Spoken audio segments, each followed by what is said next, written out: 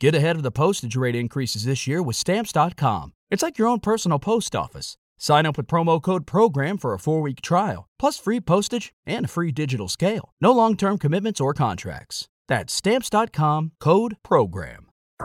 Yo, this is Rich Latta from One Nation Radio. This is brought to you by the Social Suplex Podcast Network. We present to you the Ace of Podcasts, keeping it strong style. Let's go. It's the Ace of Podcasts, keeping it strong style. Covering New Japan, they ready to hold it down. Jeremy Donovan and the young boy Josh. Come and hit a job out and bury all the frauds. From the Tokyo Dome over to the G1. Social Suplex is the network where we can get it done. I'ma chill and let them have it, cause this is just an intro. Keeping the strong style, 6 stars from the get-go, boy. Yeah, from Tampa Bay to the Tokyo Dome, this is Keeping It Strong Style with your hosts, Jeremy Donovan and the young boy Joshua Smith. And thank you for listening. Welcome to Keeping It Strong Style on the Social Suplex Podcast Network. Jeremy Donovan here with the young boy Josh Smith. Just want to thank you for downloading and supporting the Social Suplex Podcast Network. And if you haven't heard by now, the Social Suplex Podcast Network is running a t-shirt giveaway. All you have to do is go to Apple Podcasts or Stitcher, leave a rating and review, then send that rating or review to me.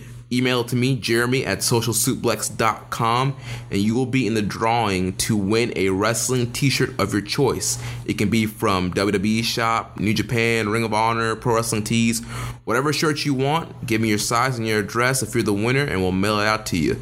So go ahead, help us out, give us the Meltzer 5-star, and help us get some ratings and reviews. Can I win that? Go ahead, yeah. I got my eyes on a couple shirts for Mania Week, and I'm like, yeah, I should probably rate our show and get myself booked for this contest. There you go, yeah. Just put a different name under there. Yeah. Gaijin boy. All right, Josh. Well, today we're going to be talking about the biggest New Japan show of the year, Wrestle Kingdom 12, as well as the following New Year's Dash event. A lot of big news coming out of both of those shows.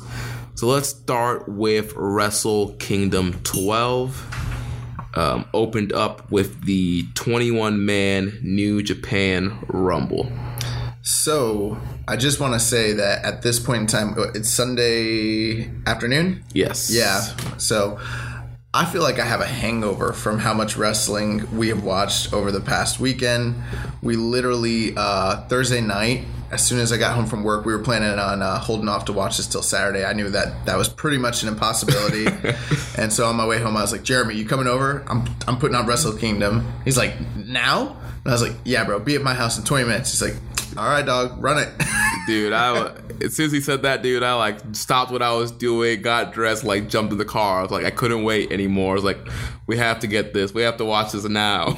But then we made a commitment to Rich that we'd watch it with him Saturday. So then Rich was like, y'all still watching it Saturday? And I was like, yeah, why not? So we literally have, by the time that this is being recorded, we've sat through 2 viewings of Wrestle Kingdom. So we have a pretty, ingrained, I guess, opinion about the show because we've already witnessed it twice. Yeah.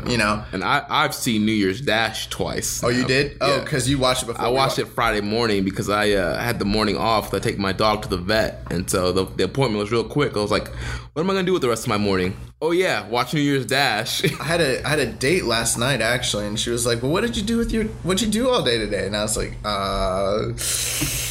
watch pro wrestling. Hung out with some buddies and we watched wrestling. She's like, I don't understand. Like, how long was your show? And I was like, it was 9 hours. She's like, what? And I was like, yeah, you're learning some stuff about me right now. Right. She's got to be down with the wrestling watching, or she's got to go. I don't know. It doesn't matter to me if she's down with it or not. But yeah, so starting off with the New Japan Rumble, this was really fun. How many guys were in it? 21. Is it 21 every year? I think it's between 20 and 21. Okay. Yeah. Yeah. So I mean, man, I wish I would have actually like written down notes for my opinions of it. So I mean, let's talk about what we liked about the Rumble and kind of like our opinions, because there's a few different storylines, I guess, that came through the match. We both popped pretty big for Delirious. Oh, we popped big for Kitamura when he was who was the first two guys? It was Kitamura and, man, I wish we would have took notes on this freaking match. Yeah, Kitamura and Bushi. That's right. Yeah, so it was the two of the guys that we thought were kind of like favored to possibly win the whole thing. And I was surprised that they brought those two guys out first. You know, I was like, oh, wow. The chances that they're going to win this thing has significantly dropped at this point. Right. Yeah, Bushi was your pick. I mean, we weren't 100% sure if Kitamura was going to be in it or not. He was the only Young Lion that was in the Battle Royal. He won the Young Lions Cup, so you can assume that was his prize for winning the Young Lions Cup, was going to be in the New Japan Rumble. Yeah, so, I mean, Delirious came out. He was a surprise entrant. You know, he's the booker over in Ring of Honor, so that was kind of cool just to see, like, a surprise like that. You had Chase Owens had a great showing in this Rumble. Chase Owens was my favorite guy in the Rumble. I'm like getting one over to the point where I'm starting to mark and pop every time I see Chase Owens come out now. The honorary Tongan Chase Owens, he had 30 eliminations, 2 of them using his package pile driver. Wait, did you say 3 or 30? 3 eliminations. Oh, okay. I thought you said 30. I was like, he eliminated like mad people. I didn't notice. Chase Owens won the Royal Rumble, guys. Chase Owens is main eventing wrestler now. But he had his package pile driver out. Yeah, he hit on Delirious and Kitamura. Yeah. They missed the one on Kitamura, though. Yeah, Kevin Dunn was transferred over to New Japan and missed the shot there. Then after like he kind of eliminated the field, it kind of all of a sudden we started getting Suzuki-gun Jr. members coming in like left and right. So. Right, and those guys, they had like the pack mentality. They were all ganging up. It was Desperado, Taka, Kanemaru. Yeah, all 3 of those guys were just cleaning house. And then they kind of ran the field until Liger came in, and then you got Tiger Mask. 4, yeah. And then who else came in after that? You had Gino Juicy Gambino. That's right, Gino Gambino. He's the New Japan Australian liaison. I had no clue who he was. Yeah, neither did I. I'm not going to try to pretend like I even know who that is. But yeah, he came in. They tried to make a big deal. I guess he's like a surprise entrant, you know, trying to work that New Zealand-Australia relationship over there. Also, I said Kitamura was the only Young Lion there, but I stand corrected. Hanare, who seems to look like he's graduated. Is Leo Tonga Young Lion still too, or not really? No, I don't think so. Yeah. But yeah, Leo Tonga was in there. And of course, probably the most over superstar was Cheeseburger. Yeah. The Ring of Honor superstar. Oh, one thing to point out in this match. Okay, so before Cheeseburger came out, they did the spot with Desperado and Tiger Mask pulling off each other's masks at the same time. And then Tiger Mask got pinned, Liger got pinned, and all the dudes from Suzuki-gun got pinned, except Desperado. Right. He did not get pinned, and he didn't get thrown over the top, and he just rolled out, and then Kevin Kelly's like, oh, they all got eliminated. But technically, he's pulling the Curtis Axel right now. Desperado is still in the New Japan Rumble. New Japan Desperado, let's go. Yeah, so he never got pinned, he never got eliminated. At this point, he's still in the match, I suppose. Right, and then it came down to the final 4. You had Kojima, Tenzan, Cheeseburger, and then another surprise appearance from Tenkoji was in there, Takahashi was in there, right. And Masahiro Kakihara was the last entrant, and a big surprise, former New Japan wrestler and cancer survivor. Yeah, they did the spot. I didn't really recognize what it was when it started. I don't think either of us did until Dave Meltzer pointed it out like the next day. But Kazao Yamazaki, who's one of the ring announcers, and he's a former New Japan wrestler, and he was in the UWF. He's like one of the pioneers of shoot style. He stood up like he was going to, because that music that came on was his music. Right, yeah. So it was like the Jerry Lawler spot or like the JBL spot. But then all of a sudden, it's Kakihara? Kakihara. Kakihara came in, and I'm actually not familiar with Kakihara. I know he was in the UWF, but I wasn't familiar with him before this or anything like that. But I guess, he came in, and it came down to the final four were him, Cheeseburger, and Tenkozy. Yeah. And they ended up eliminating Tenkozy. Yeah, they pulled the old pull down the rope running thing, and those guys went flying over the top rope, and it came down to Cheeseburger and Kakihara. Well, when the match was progressing, and my pick Bushi got eliminated pretty quick, and then my pick was Yoshihashi. He got eliminated. Yoshihashi came in kind of late. Yeah, and it looked like, oh man, I was like, Jeremy got this one right, and then he got eliminated, and Rich's pick Liger was already eliminated, so we were all kind of out of the runnings in that. But once I saw Kojima coming in, I was like, oh, they're going to give Kojima the win just because he's Kojima. And then Tenzan came in, and I was like, okay, so it could be either of these guys. I didn't really expect either of them to get eliminated. Or David Finlay was in there, too. I thought he could have possibly been one of the guys, and he got eliminated. But it came down to Kakihara and Cheeseburger. And, Jeremy, you marked pretty hard for Cheeseburger. I'm not going to lie. Yeah, dude, Cheeseburger is awesome. The fact that this guy found a way, you look at this guy, he's 125 pounds soaking wet with a rock in his pocket. He's found a way to get himself over in Ring of Honor, get himself over in New Japan. He's constantly booked on the New Japan Rumble every year. He has a story now of him trying to go on this quest of winning the New Japan Rumble. Yeah, because last year came down to him and Michael Elgin were the final two. Right. And he got eliminated. Has he been in all the Rumbles so far? I think since the relationship with New Japan and Ring of Honor started, I think so. I'll have to go back and check, but he's been in quite a few of them now, and Jushin Thunder Liger is a big fan of Cheeseburger and has taught him the Shote palm strike, which he uses as one of his signature maneuvers. But unfortunately, Cheeseburger could not get the job done this year. Kakihara, I forgot what did he hit him with? Who, Kakihara? Yeah. He hit him with the STO. Yeah, that's right. STO. Yeah, STO pinned Cheeseburger, and we had a good little feel-good moment. Yeah, that was pretty cool. From what people that are familiar with this guy's work kind of mentioned was that, he didn't look the way he did when he was, a pro wrestler or anything like that, but it was like a nostalgia act, I guess, bringing back someone who overcame adversity with cancer, and then he's like one of the disciples of Yoshihiro Takayama, who's a former New Japan star and former just Puroresu star in general and pioneer of MMA. And he was recently paralyzed in a comedy wrestling match, actually. And so they're trying to raise money to help him. And so I guess that this was kind of a callback to that. And he paid tribute. We should probably later on go on and read the actual transcript of what he said after the match, because I couldn't understand it. But yeah, I'm hearing it was, a pretty emotional. Yeah, emotional promo. And they played Takayama's music. I love Takayama. As Kakihara was walking out. So that was really good. Just a fun match. Nothing.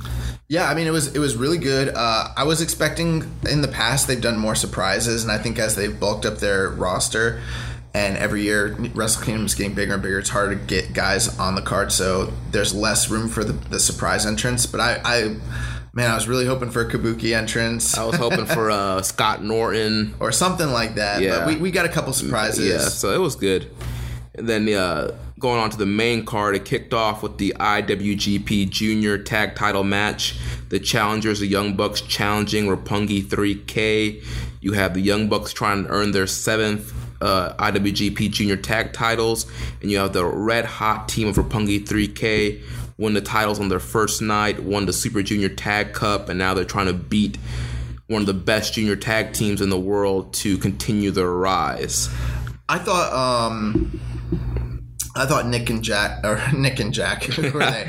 Nick and Matt, when they came out, they were just hilarious when they were talking about Jordan only did it 6 times, and just all the antics that they had when they're coming out. I was freaking marking for that super hard. This match was surprisingly good, and they got more time to work than you had kind of thought they would. Yeah, because in the past, the junior tag title match usually didn't get that much time, and usually it was fatal 4-way kind of thing.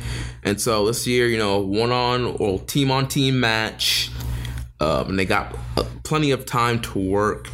And they did some great storytelling in this match with Matt Jackson's back being injured and Yo's back getting injured. And so it's just a whole story of which team was going to overcome with both men being down. The Young Bucks proving that not only can they do flips and super kicks, but they can actually work a traditional tag match style and kind of a traditional tag team match. I think if we're being honest, I mean, I haven't seen all their work, but I've seen quite a bit from the Young Bucks, and I've never thought that they couldn't work a real match. Last year's Wrestle Kingdom match showed that they could work like a psychology. The problem is you have guys on Twitter who all they see is a gif of a dropkick spot, and they're like, oh, the Young Bucks can't work. All they do is, drop kick spots, super kick spots, flips, like they don't know how to work. But if you actually watch a Young Bucks match from start to beginning, any promotion, you'll see these guys know how to work, and they are one of the best tag teams in the world right now. There was quite a bit I did like about this match. One of the things that was really cool was in the beginning of the match, they seemed pretty evenly paired.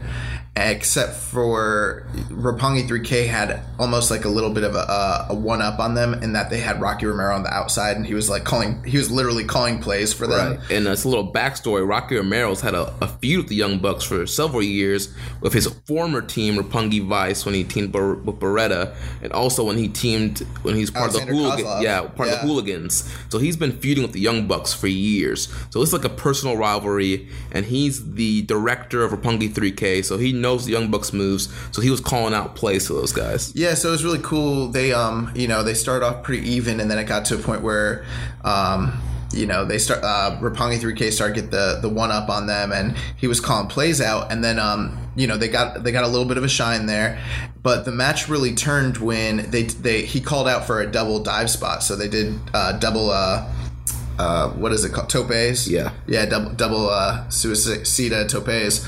And when they fell, Yo, who's the one in the silver pants, the skinnier one, the way he fell hard on his back, and so then that started off the storyline that Jeremy talked about, where his back was injured. From that point on, it put a bullseye mark on him, and the Young Bucks just started going to town on that, hitting him with all kinds of creative offense. But what they really did that was super smart was once they isolated him and separated the team, they took Rocky Romero out entirely. They did what was the spot? They powerbombed him on the ramp. On the catwalk. Right. Yeah. So they took him out onto the catwalk, and they put him up for a powerbomb and dropped him, laid him out. From that point, it seemed that going forward, even though Roppongi 3K are extremely talented and hungry and have fire and all that, they couldn't put together a game plan to overcome the experience that the Young Bucks have. Right. They really needed Rocky calling the plays. Yeah, they needed someone there showing them how to overcome such a seasoned veteran team. So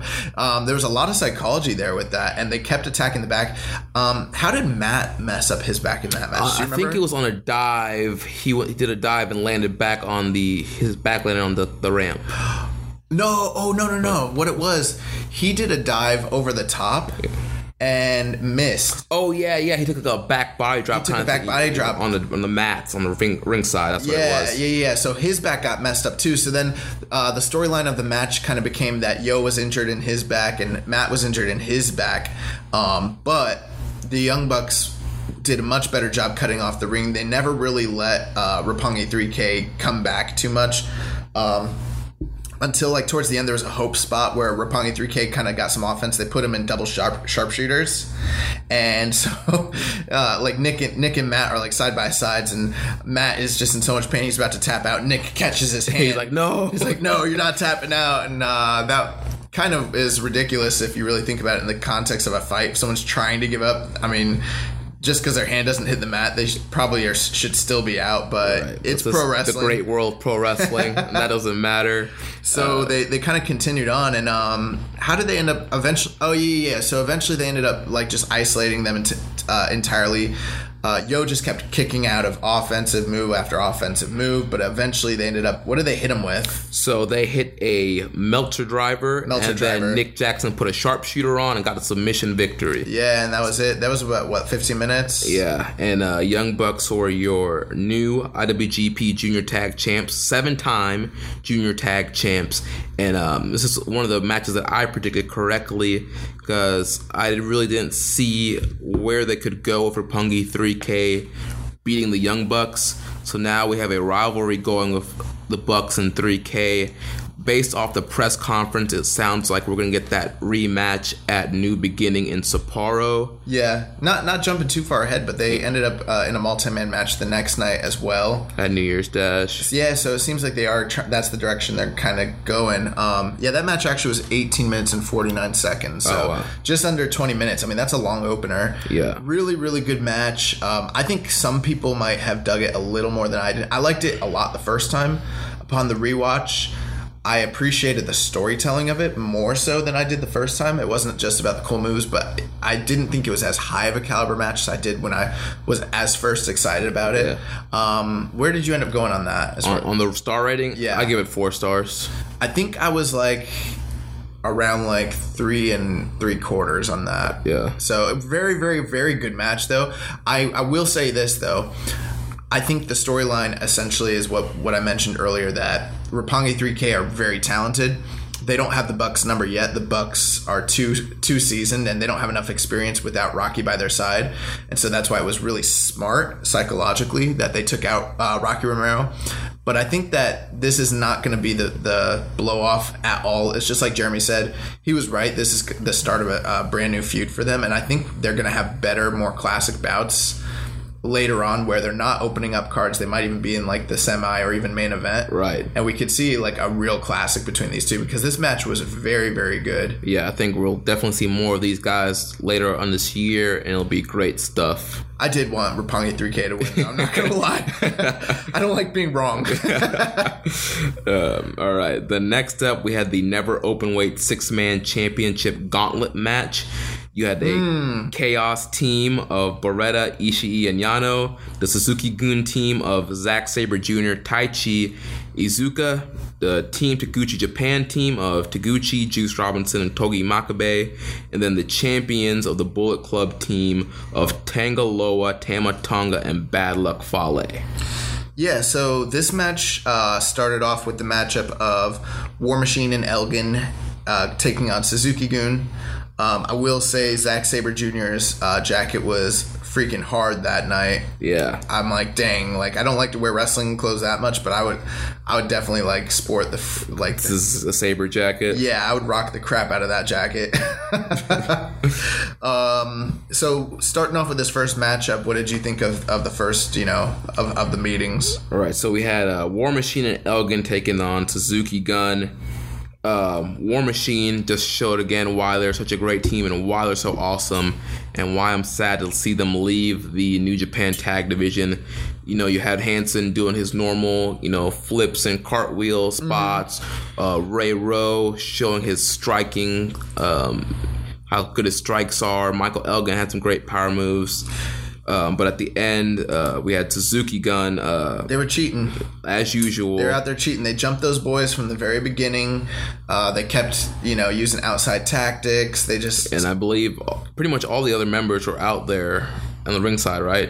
I don't remember how many guys. Not everybody. But Taka and Desperado. Yeah, Taka and Desperado were out there. Kanemaru, I believe, was out there too. They Taichi doing. I freaking hate Taichi. He was hitting guys, and he uses the bell hammer, the bell hammer, but he doesn't hit him with the hammer part. He just hits him with the freaking handle because he's a heel. Hats off to the guy because he's really hated because he's a good heel, but man, I thought the first part of this match was it was just whatever. It went by. Eventually, Zack Sabre Jr., who did he end up tying up? It was he got Ray Rowe and passed him out with a leg scissors hold. I believe it is the triangle choke. Yeah. He got him in the triangle, and looked like Rowe was gonna do the freaking Rampage Jackson Pride powerbomb on him, and he actually flattened himself out. Yeah, well, he did a leg hook to take him down. Yep, he leg hooked him. And then locked the triangle in deep. And he passed out within seconds, so then that was it. That was my War Machine and Elgin were my pick for the swerve I thought they were going to do, but I was wrong. And when we had discussed our, what we thought would happen here, I said if this was the first matchup, which it did end up being, I was like, I see Suzuki-gun cheating and getting past them, and they did. So then the next team that came out was it Chaos? Yeah, it was Chaos, Beretta, Ishii, and Yano, and they jumped them on the way to the ring. They jumped Chaos? Yeah. Suzuki-gun did? Yeah, Suzuki-gun jumped Chaos on the way to the ring. There's a lot of chaos. Yeah, it was like a melee. It was just like a mishmash. Right, and then you had Azuka was out there with his iron claw. Yeah, the iron glove, claw, whatever you want to call it. Yeah, and he was trying to hit Yano with it, but he ended up hitting Taichi. And Yano hit him low. Hit a low blow and a schoolboy. It was like seconds. Like this match, the second matchup was over like in 2 minutes? 3 minutes? Something like that. Super short. Yeah, and so Chaos got Suzuki-gun out of there. Yeah, which was great. I mean, Yano get one up on those heels using his own heel tactics. And it kind of continues the story of Yano and Suzuki, with Yano getting over on Suzuki-gun all the time, just constantly. So then we ended up with the third team coming out, which was Team Taguchi Japan. Yeah. And they actually had a little bit of a longer match. That was Juice, Taguchi, and Makabe? Yep. Okay, yeah. And Juice kind of came out like on fire, hitting everybody with punches. Yeah, Juice was over with the punches. Lighting everybody up. Makabe was doing his Makabe thing. I don't really remember too much about this match. It just kind of went by until the end, really. Yeah, the end. Taguchi, he decided to do a Nakamura tribute. He did the hand taunt thing and the little throwback thing. I don't know exactly what you call that. But then he was going for a hip attack version of the Kinshasa. But is that what he's trying to do? I thought he was really trying to hit the Bombay. No, I think he was trying to turn the Bombay into a hip attack version of it.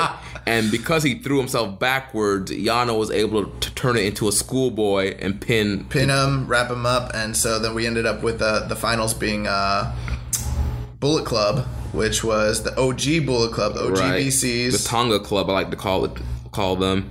Tangaloa, Tama Tonga, Bad Luck Fale, the champions came out there.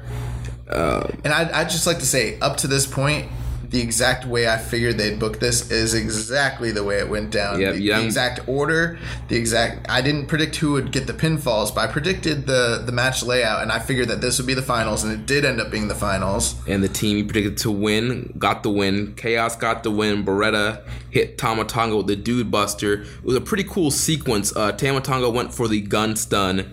Then Beretta reversed it into a backslide, but then rolled the backslide into the Dude Buster. Yo, but how we're forgetting. How about when Tama hit what was it that? Oh yeah, the Beretta, was it Beretta that did a moonsault? Beretta went for a moonsault, and then Tama ran in and did a gun stun. It was like almost cooler than any RKO from out of nowhere I've ever seen. Yeah, that was the best cutter out of nowhere I've ever seen. And we popped pretty hard for that. How about Tama's new NWO Wolfpack gear? Yeah, and also Tongaloa was wearing red and black also. Yeah, that was their. I mean, it's Wrestle Kingdom. Everybody has new gear, so it's pretty tight. But it was funny because we mentioned how like up to this point we noticed almost everybody on the card had new gear. They were coming out like trying to look fresh to death. And then you got Bad Luck Fale. Bad Luck Fale comes out and he's got this gray jumpsuit on and just some like fresh kicks. Like we're like, what is he wearing? Yeah, right as soon as they zoomed in on his shoes, I'm like, is he wearing Converse? Yeah, he's like, is he wearing Chucks right now? And I was like, I can just see in the back when the guys were like, yeah, I've got this new gear, I paid this much for it, and you got like Skrull over there with his like angels or like his vulture's wings, and they're like, yo, Underboss, what are you going out tonight? And he's like, yo, I'm gonna wear Dickies and Chucks. And they're like, word? Yeah, and when I made that joke, they zoomed up and we noticed that he literally was wearing Dickies. Yeah. That's hilarious. But so eventually Chaos ended up getting the victory. Trent Beretta hit Tama with the Dude Buster, got the 1, 2, 3 feel good moment. That's Trent Trent Beretta's been champion in New Japan before in the junior division, but never anything as a heavyweight. So this is his first like real big win, essentially. Right. And so that was a feel good moment, especially for me because I predicted this match correctly. It's a real feel good moment for the young boy. I probably wouldn't have been as invested in this match, except for I wanted to be right. Oh, man. But it was probably, to be honest, I mean, this match was just a mishmash. It was fun. It didn't like underperform. I mean, it was pretty entertaining. It wasn't anything that you'd say was blow-away or classic. Right. But I mean, I don't know. What was that, like 2.5? I think I was leaning towards 2.75. Yeah, I mean, it was there was nothing bad about it at all. It was there. It was fun. It was quick. You know, you got 4 little matches in 17 minutes. So we got 4 little tiny gauntlet matches in less than the time that it took for them to have that first classic tag match. It's crazy. But we got new champions. So that was cool. And then next up, we had the handsome battle between Kota Ibushi Handsome battle. and Cody Don't Call Him Rhodes. He was out there. He was accompanied by Brandy Rhodes. Oh, looking so fine. Oh, man. My God. We didn't even talk about Tokyo Latina during In the New Japan Rumble. New Japan Rumble. She came out with Yujiro, and I was like, thank God. Oh, my God. I love And I have to agree with Brian Alvarez. There was not enough emphasis on Tokyo Latina in that Rumble, and I was sad not to see her at New Year's Dash either. But we did get Brandy Rhodes 2 nights in a row, and that was amazing. Brandy is like amazing, bro. Like, she's like my dream woman. Dude, yeah, she's awesome. And for me, it used to be like my dream woman was always Miss Elizabeth, but I think she's usurped her. Liz is down here. I got Brandy up here now. Oh, man. Like, Brandy's like, oh man, like, come away with me. Let's start a life. Let's grow old together. Yeah, and we were talking about like the differences between Tokyo Latina and Brandy Rhodes, and you said Tokyo Latina is the girl you like can have fun with, but Brandy is the girl you bring home to mom and dad. Yeah, you wife that girl up if you get a chance. Like, you can't bring Tokyo Latina home. Cody, you get a lot of flack. There's a lot of things that people don't like about you. Whatever. My hat's off to you, sir. Yeah, you did a great job there. I don't care if you're ever world champion or Hall of Famer. Hey, you already won. The ring doesn't matter. You got the girl. Oh, freaking him. Right. I want to. I love her. I love her. All right, so Brandy ended up playing a big role in this matchup, and this match, told a really good story between these guys. There's a lot of doubt from a lot of people on Cody Rhodes' performance and would he be able to have a great match on Wrestle Kingdom against Kota Ibushi, and he delivered here. Jeremy just, that was an awesome soundbite. I had to get up and get myself some coffee, and Jeremy's such a pro, he just keeps it going. But no, I was listening. You're absolutely right. The story was awesome. For me personally, and I'm not saying this was the best match on the card or match of the year contender or anything like that. It wasn't. But I will say this. For me personally, my favorite match of the night. It was very good. It was better than I expected. We had, the great golden triangle moonsault spot. There was a spot where Ibushi went to do a plancha onto Cody, but Brandy ends up getting hit. Kota shows compassion, picks up Brandy, but then Cody knocks down Kota, which was all a ruse, it was all planned, and Cody and Brandy start laughing. There was a lot, not even just for those moves that I liked. I mean, starting off from the entrances, I really liked Cody's entrance, coming out with he had that hood on, kind of looking like he was like Neville back when he was like, I don't know what his character used to be, but when he... I don't even know what it is. Yeah, like when it was like the Green Arrow hood or whatever. Yeah. He came out, him and Brandy they looked like stars, man.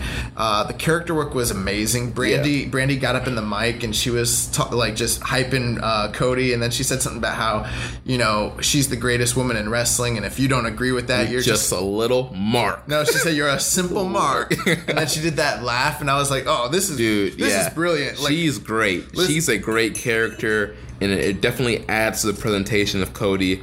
And Cody came out there, he was so confident, completely different Cody than you saw in WWE. He's a star. He carried himself as a star. He was so confident, and he just delivered a great performance. It was night and day from last year when he made that entrance to the Tokyo Dome to wrestle Juice. Yeah, night and day, bro. Like last year, it was like, oh, this is cool. You know, it's like a novelty. But now it's like Cody's a star. Hey, Rich, you asked us a question a few weeks ago. Is Cody good?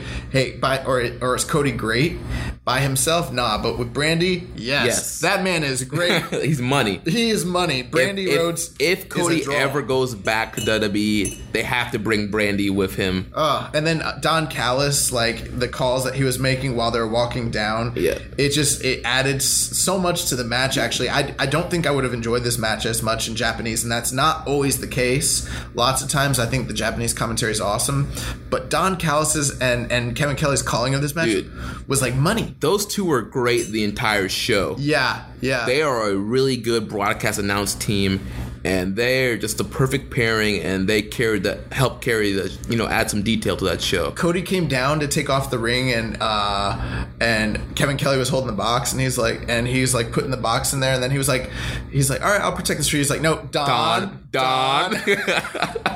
He hands it off to Don Callis, and he was like, Don Callis is like, Kevin, I wouldn't trust you with Julia either. And then Kevin's like, what are you doing with that ring? No. No, he's like, what are you doing that? He's like, what's that? Yeah. Just Don Callis at this point is like, it reminds me of like Bobby the Brain Heenan in the 90s, like, which he admitted on Killing the Town. That's somebody that he emulates and he studies. He is Bobby the Brain Heenan right now, and I mean that's the highest praise I can give to a guy like that. I mean, what he's doing is kind of lost in wrestling right now as far as commentating. But the spot of this match, though, Cody gave Ibushi the crossroads off the apron to the floor. That was an insane spot. Yeah. The way that we said it during the preview when we were talking about the Road 2 shows, and remember he gave him the Crossroads? Yeah. He gave him the Crossroads on the stage setup during that show, and the way that Coda takes this, he doesn't take it like a pancake, like a flat face bump. He jumps up and like spikes himself on his head. It looks so freaking dangerous the way he takes it. It makes the move look infinitely more vicious than it actually is. Yeah. And then he did the same thing here off the apron to the floor. Yeah, I mean, no wonder the guy's got neck problems. You know what I mean? Because this guy's taking some really risky spots. I mean, but it looked amazing the way he took it. Right. And then he almost got counted out at that point. It was like at 19, he just barely jumped in.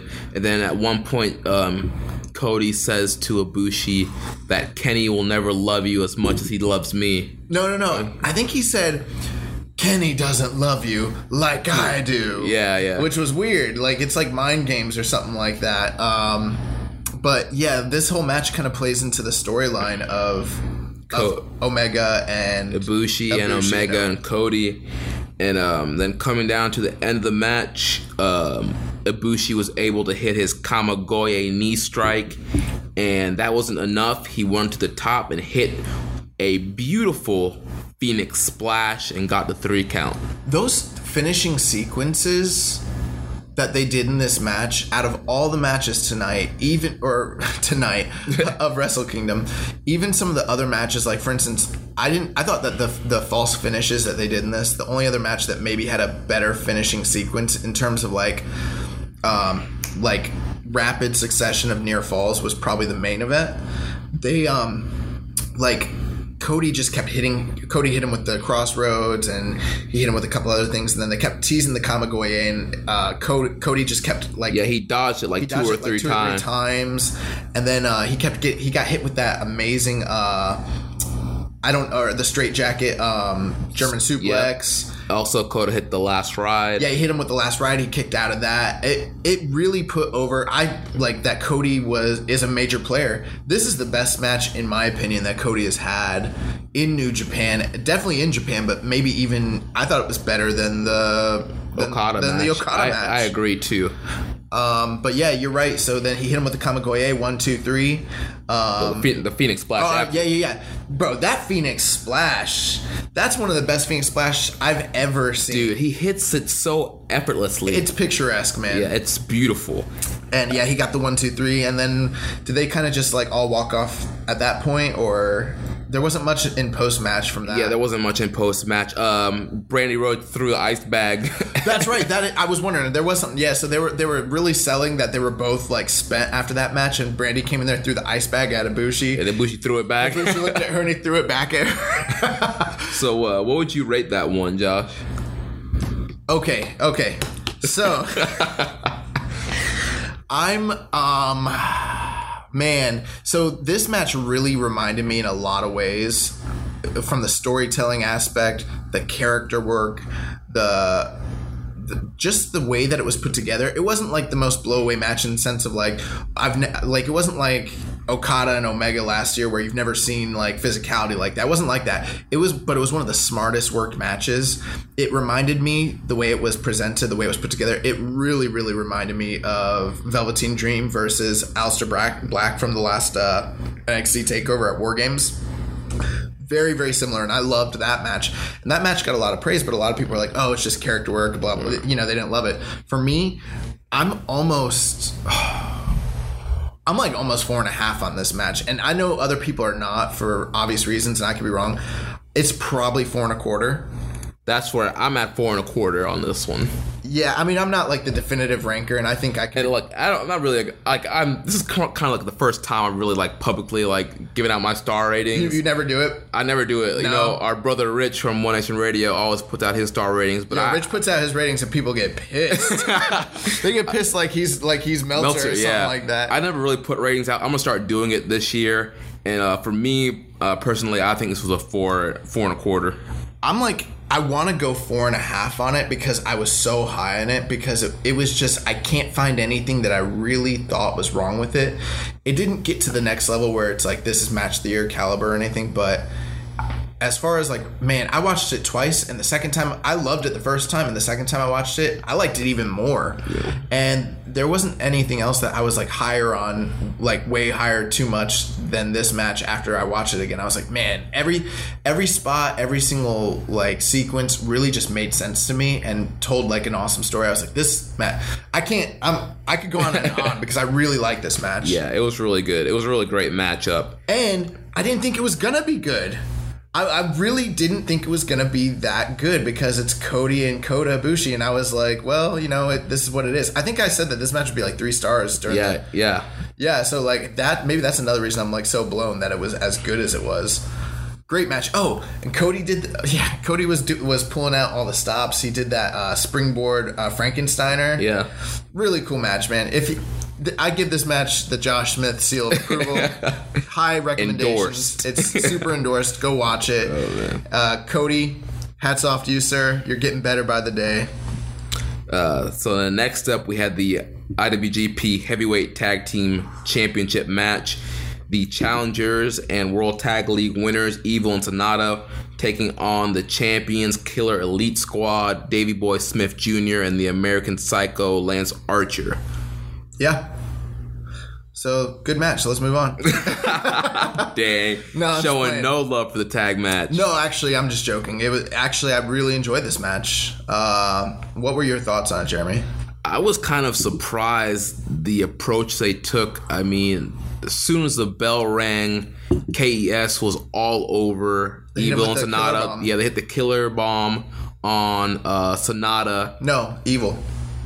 Oh, yeah, on Evil. And then Sonata came in and made the save. I mean, for a second, I thought that was going to be it. I thought they were going to squash them. It looked like it. I was like, oh, God. And then after, I mean, Evil and Sonata had a hard time coming back. Archer and Smith controlled the beginning of that match and was beating the crap out of them. Choke slams, power slams, double team maneuvers. They worked on top like the whole match. Right. That match was like 80-20. Yeah. They one thing that was really interesting was Evil came out with all the different like colors like weaved into his hair, and I was like, yo, why does he look like a SoundCloud rapper right now? He looks like Lil Pump. Oh man. But this match was actually, it was only 14 minutes. Nothing super long.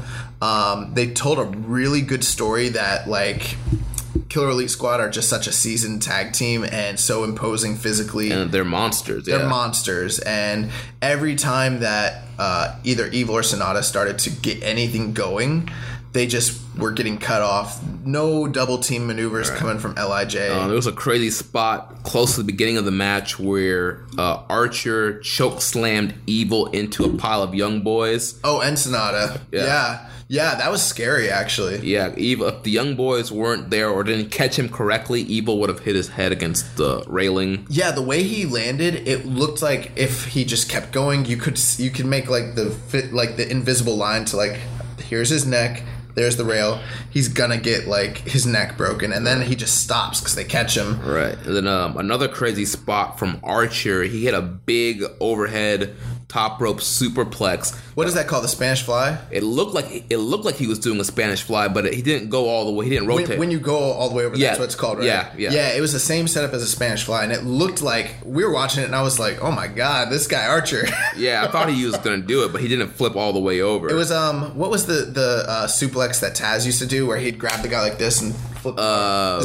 Is that the Tazplex? I think, yeah, that's the Tazplex. Yeah, so essentially it's like a top rope Tazplex, basically. But then, like, towards the end of the match, I don't remember really how they got the turnaround, but freaking Evil and Sonata, like, just started working their tails off, man. And Evil was hitting guys with lariats, and he was trying to keep them separated, and it just broke into like a frenzy. Man, Evil and Sonata kicked out of, like, a lot of big offense. Sonata kicked out of the Killer Bomb. Yeah, he kicked out of the Killer Bomb. It looked like that was game time. I don't think I've seen anybody kick out of the Killer Bomb. I haven't watched him enough to know. I'm sure probably out there somewhere. But since we've really been paying attention. In New Japan since last year, nobody has. Unless maybe they have and we just forgot. Yeah.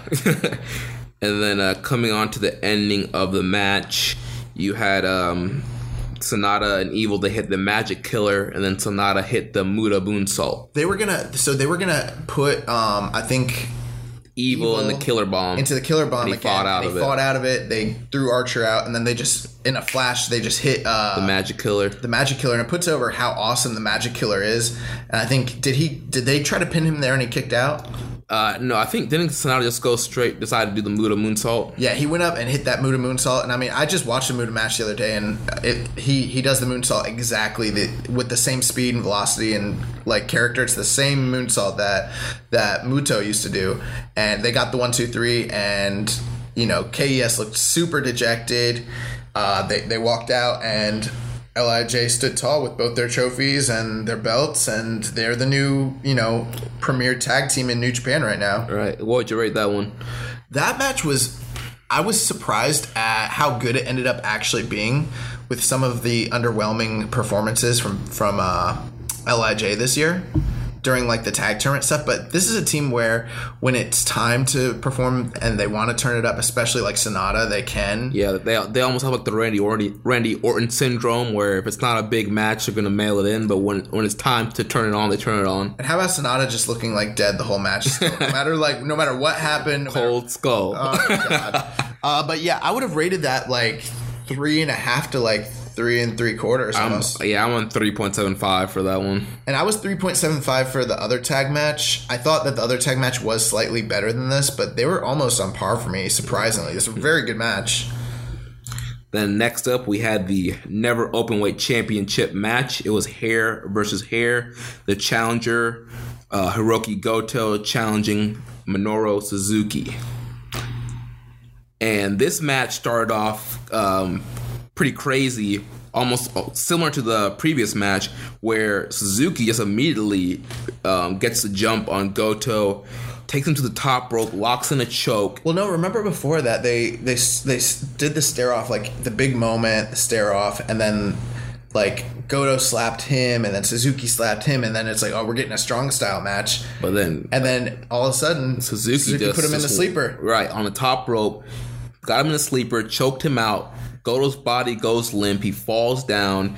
You have the doctors jumping in the ring. The ref, they're trying to check to see if Goto can continue. That probably should have been it. Right. Like, if this was a real fight, like, they would have had to call the match. But obviously, it's pro wrestling.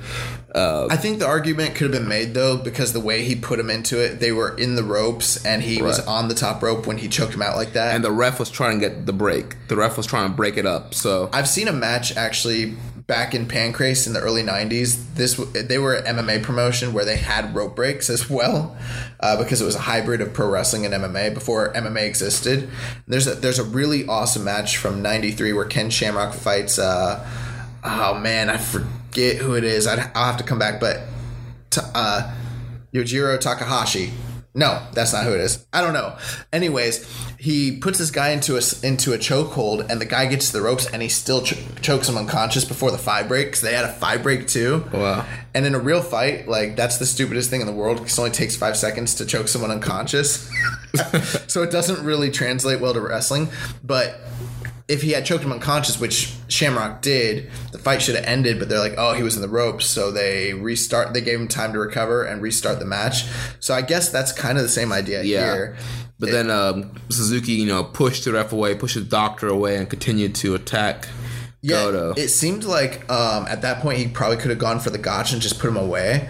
But Suzuki seemed like hellbent on just punishing this dude. He wanted to punish Goto and kind of put him in his place and kind of be like, don't you ever challenge me again. Like, I'm going to prove to you that you're not on my level and that you don't deserve to be in the ring with me. And just the hard strikes. Just really hard strikes. Yeah. The first part of this match, I didn't dig. I liked the opening. And then once Goto got choked out, I was like, oh, this is really good. But after that, because Goto's character was so out of it, there was a lot of stalking and a lot of stalling from Suzuki, which we've seen over the years from him, which I didn't really dig too much in this match. It took a little while for things to start kicking up, but once it did, they started going back and forth. It was just strong style. And, man, every time Goto hit Suzuki, it was hard, but every time Suzuki hit him back, you could just see that it was so much harder, man. Like the velocity and the sound of the punches and the slaps and the elbows and the forearm strikes and the headbutts. Yeah, the headbutt. There was a top rope. When they were both on the top rope, Suzuki gave Goto a headbutt, and you just heard the crack of the skulls just echo throughout the Tokyo Dome. I wish guys would stop doing that. I know, we saw what happened to Shibata. Like, why do we need to keep doing that spot? It's a work, man. Yeah, it's a work. If you showed somebody this match and didn't know anybody, you can think this match was almost a shoot. Yeah, they were hitting each other really hard.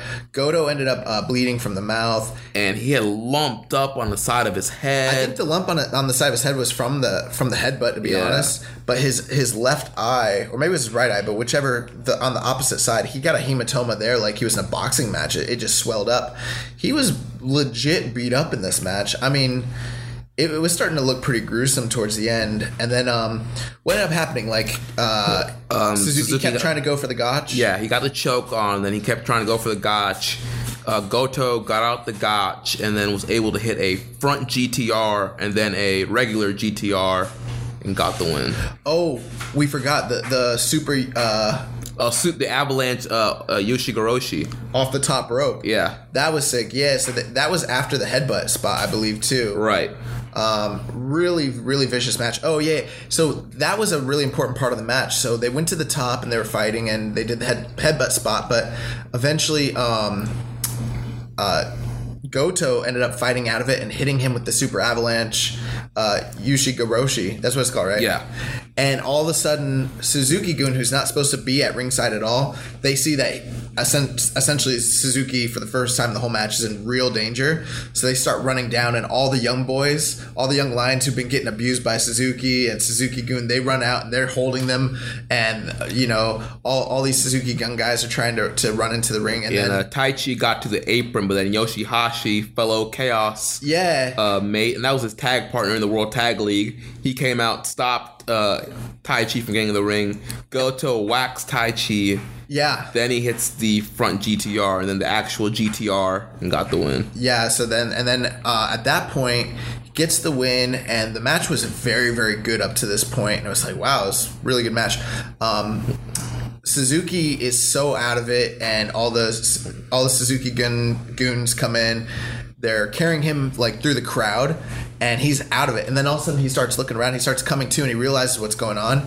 And they had put a chair in the middle of the ring, right, for him to get his head shaved, because that was the deal. And he looks into the ring, he looks at what's going on, and he gets pissed. He like shoves everybody off of him. I mean, this was awesome. Like, this was a really dramatic moment. He walks up to one of the fans, grabs their chair, rips it from underneath them, walks back to the ring, walks up to Goto like he's gonna hit him with the ring or hit him with the chair. Don Callis was like, he's gonna hit him with the chair. Whacks the chair, like puts his own chair down, sits down, and just starts going to town with the Clippers. Yeah. He shaved a big lump from his head. Don Callis calling this was awesome. He's like, he looks like a mangy dog. And he looks at Goto, pissed, takes his hair, slams it on the table, or slams it on the chair, and just walks away. Really, really cool, like, Wrestle Kingdom moment. Yeah. Very memorable. What's your star rating on this one? The first time I watched it, I was super down on it. I don't know why. I didn't think it was as good as it probably was. And then the next morning, I saw a lot of people had a lot of love for it. So then when we watched it Saturday, I paid a little more attention, and I realized that it is very good. Maybe like 4 stars. Okay. I'm kind of in between 4 and 4.25. Yeah, I mean, I wouldn't disagree with any of that. It's about 4 stars. I mean, if someone said it was a little higher and they liked it more, that's great. Some of the slowness in the middle of the match kind of brought it down for me. Yeah, because at first, we were both down on it when we watched it on Thursday night. And then we rewatched it Saturday. We both had a little bit better opinion on it. Well, Goto was barely in it. I mean, Suzuki was killing him in that match. And, he came back and won, and it was a feel-good moment. I think I was down, too, because I predicted Suzuki to win. Right. And he didn't, and Goto beat him. But overall, I mean, once we watched it back, I was like, well, this was actually a really good match. So, yeah, I'm going to go 4 stars on that. All right.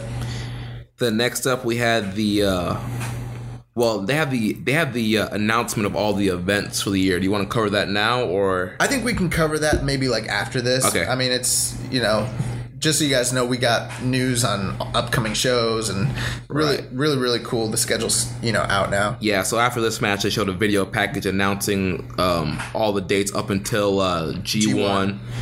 Finals. So then after that video, they went straight to the Fatal 4-Way for the IWGP Junior Heavyweight title. You had Will Ospreay, Hiromu Takahashi, and Kushida challenging the villain Marty Scurll. Marty Scurll came out with an awesome vulture costume that he handmade. Yeah, I saw that. Cody was putting him over on Twitter. Yeah, I mean, that ring attire was just sick. Yeah, some of our fellow, Social Suplex members aren't as high on Marty Scurll as maybe like me and the Shooter over here, but we really like Marty Scurll. And I gotta say, I thought that this entrance was the best entrance and the best entrance attire of the entire night. I mean, when those wings came out, I was like, oh, this dude's on a different level right now. Yeah, dude, it was awesome. Tell them about the picture that you saw with those girls in the oh yeah, hotel. So on an episode of Being the Elite, Marty Scurll was just sitting down in the hotel lobby. Like, the Young Bucks were there too, and Adam Hangman Page. But Marty Scurll was sitting there. He had his full, villain, the hat, the mask, and like the coat on. And then these girls just like walk up and like come. They ask like take a picture with him. They don't even know they don't know what he is. Yeah, what it's about. They see this guy in this costume that looks cool, and they're like, oh, we need to get a picture with this guy.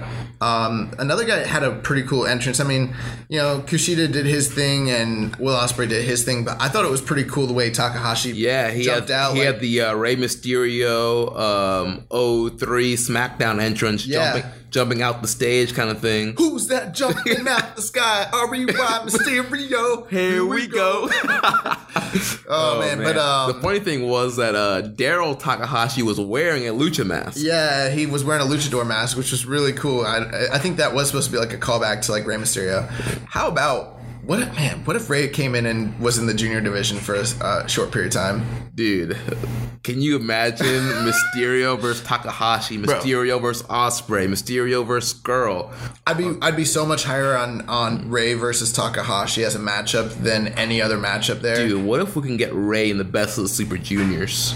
That would be cool. I feel like maybe that's almost beneath Ray at this point. Like, I mean, Ray could come in and be in the heavyweight. He could be in the heavyweight picture, but I could also see him and Takahashi having like a special junior match. Yeah. Oh my gosh. What about Ray versus Kota?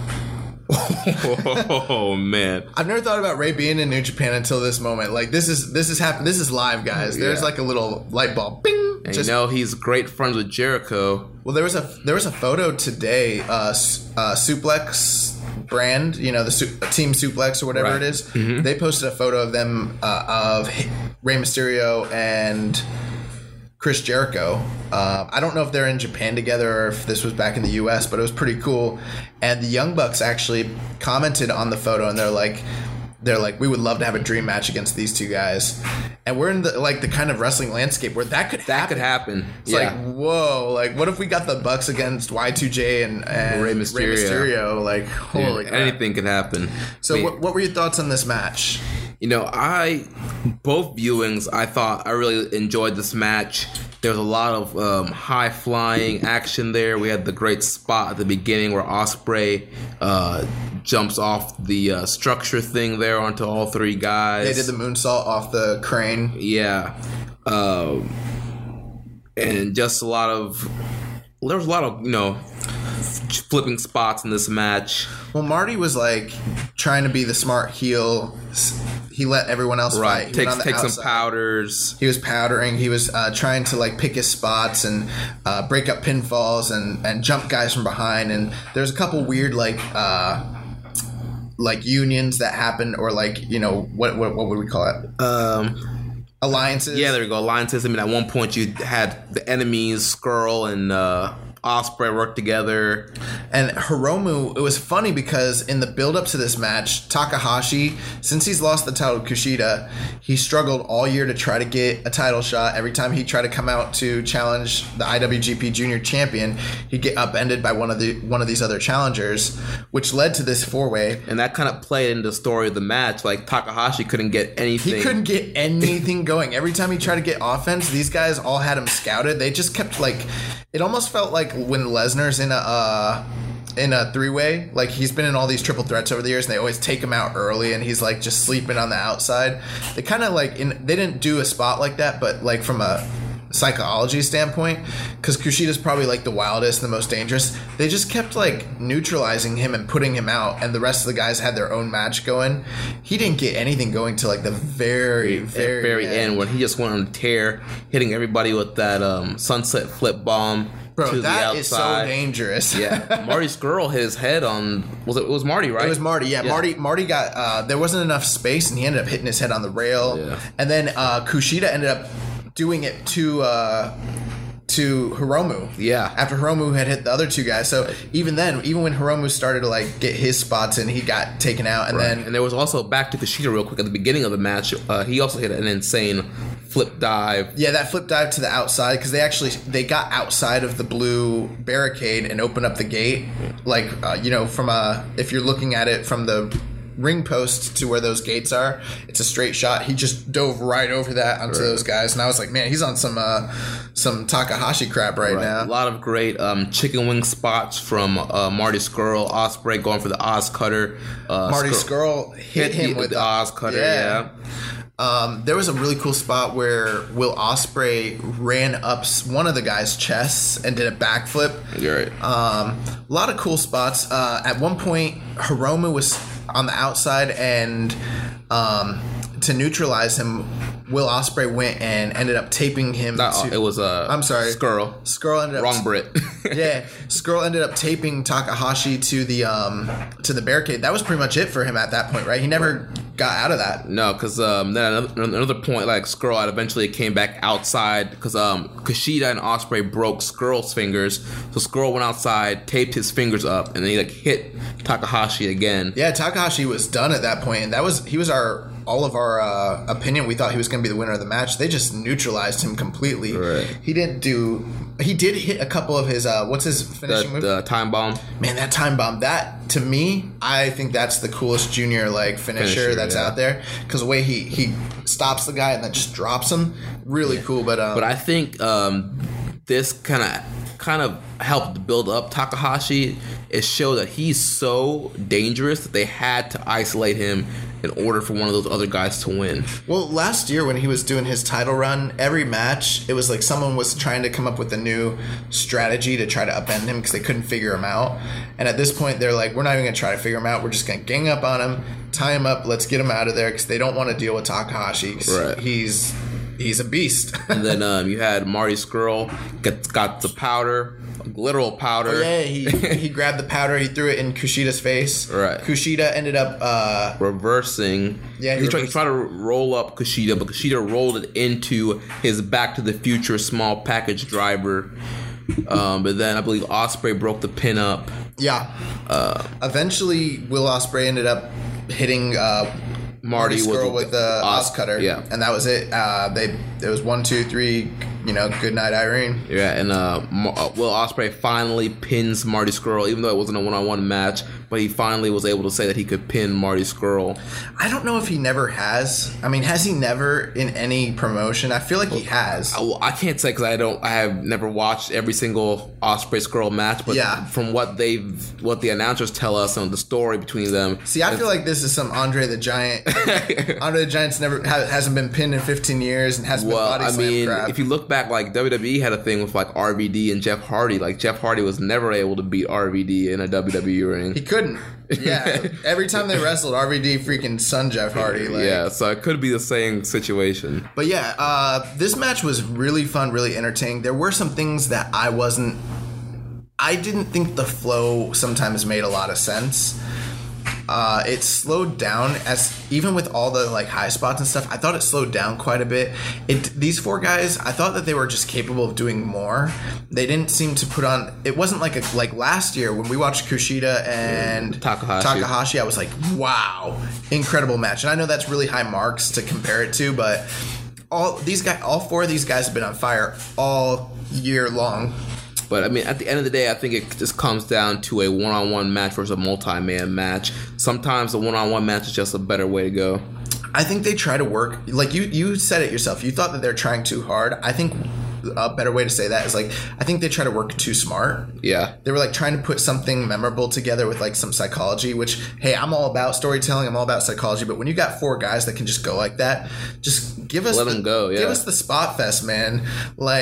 You know what I'm saying? Really, really, really go. And there was a lot of downtime and a lot of there was a lot of botches too. Yeah, as they were working. Because they got tired and they were trying to do some pretty cool stuff. Yeah, there was a spot where Takahashi was supposed to catch somebody in the time bomb, but then slipped, and it looked like he. I don't think he messed up. I thought it was Will Ospreay. Yeah, Ospreay came into it weird, and he got dropped weird. But he ended up tombstoning him pretty much. It looked like he was going to, and then he pancaked him. It was kind of weird, but overall, hey guys, don't get me wrong. This is not a bad match.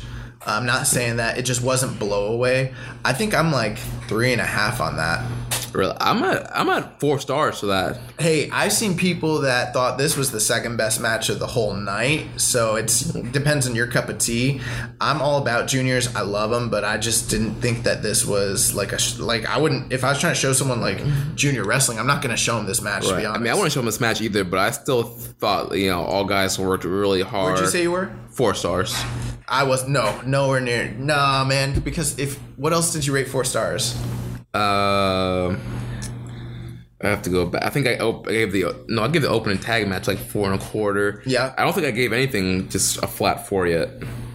The only thing that was 4. No, you did. I think you gave Goto 4.25. Yeah, I gave Goto 4.25. I gave the tag match 3.75. Which tag match? The heavyweight tag match. So did you think that this was better than the heavyweight tag match?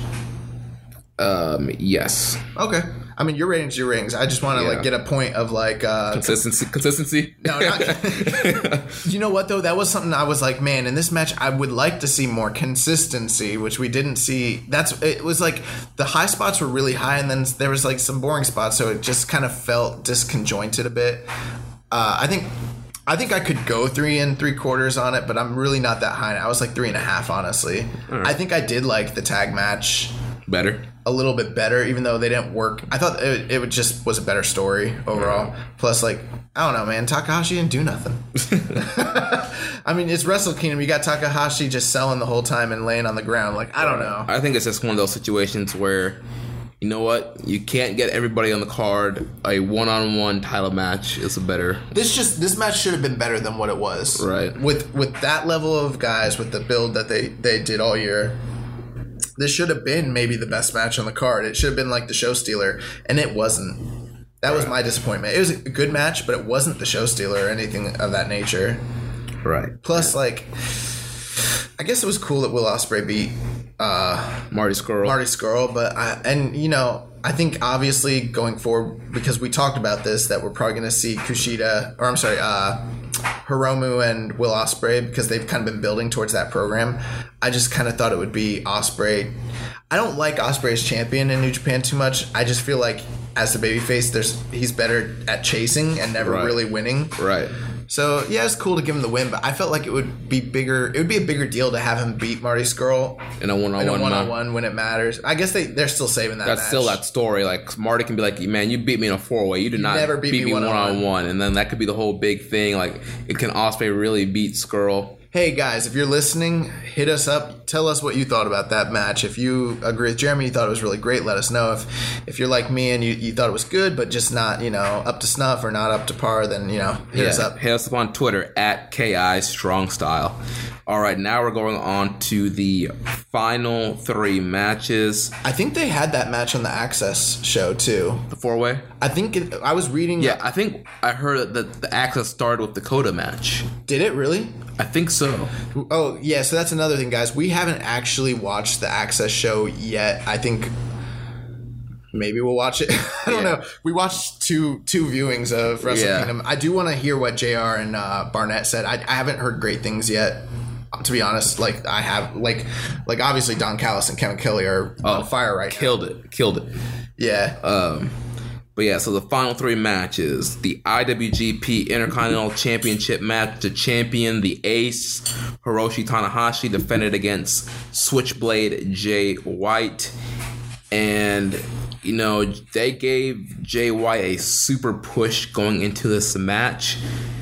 And I have to say, I was hoping to see maybe a more higher quality match, but, we just got it's like a kind of okay, good match. I mean, Jay White did not perform to a big match level.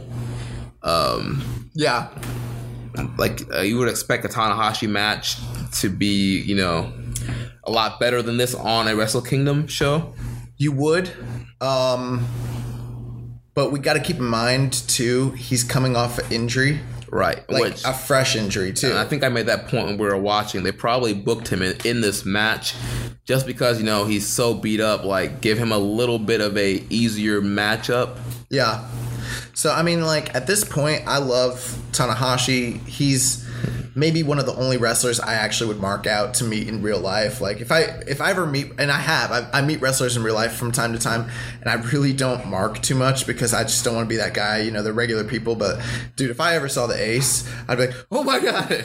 Well, you're Tanahashi. We're going to see the Ace WrestleMania weekend. Yeah, obviously. I'm going to be freaking marking out. Like, hopefully there's a meet and greet, and hopefully he's doing it. No, he is doing, he's doing a meet and greet at WrestleCon. Oh, yeah. All right.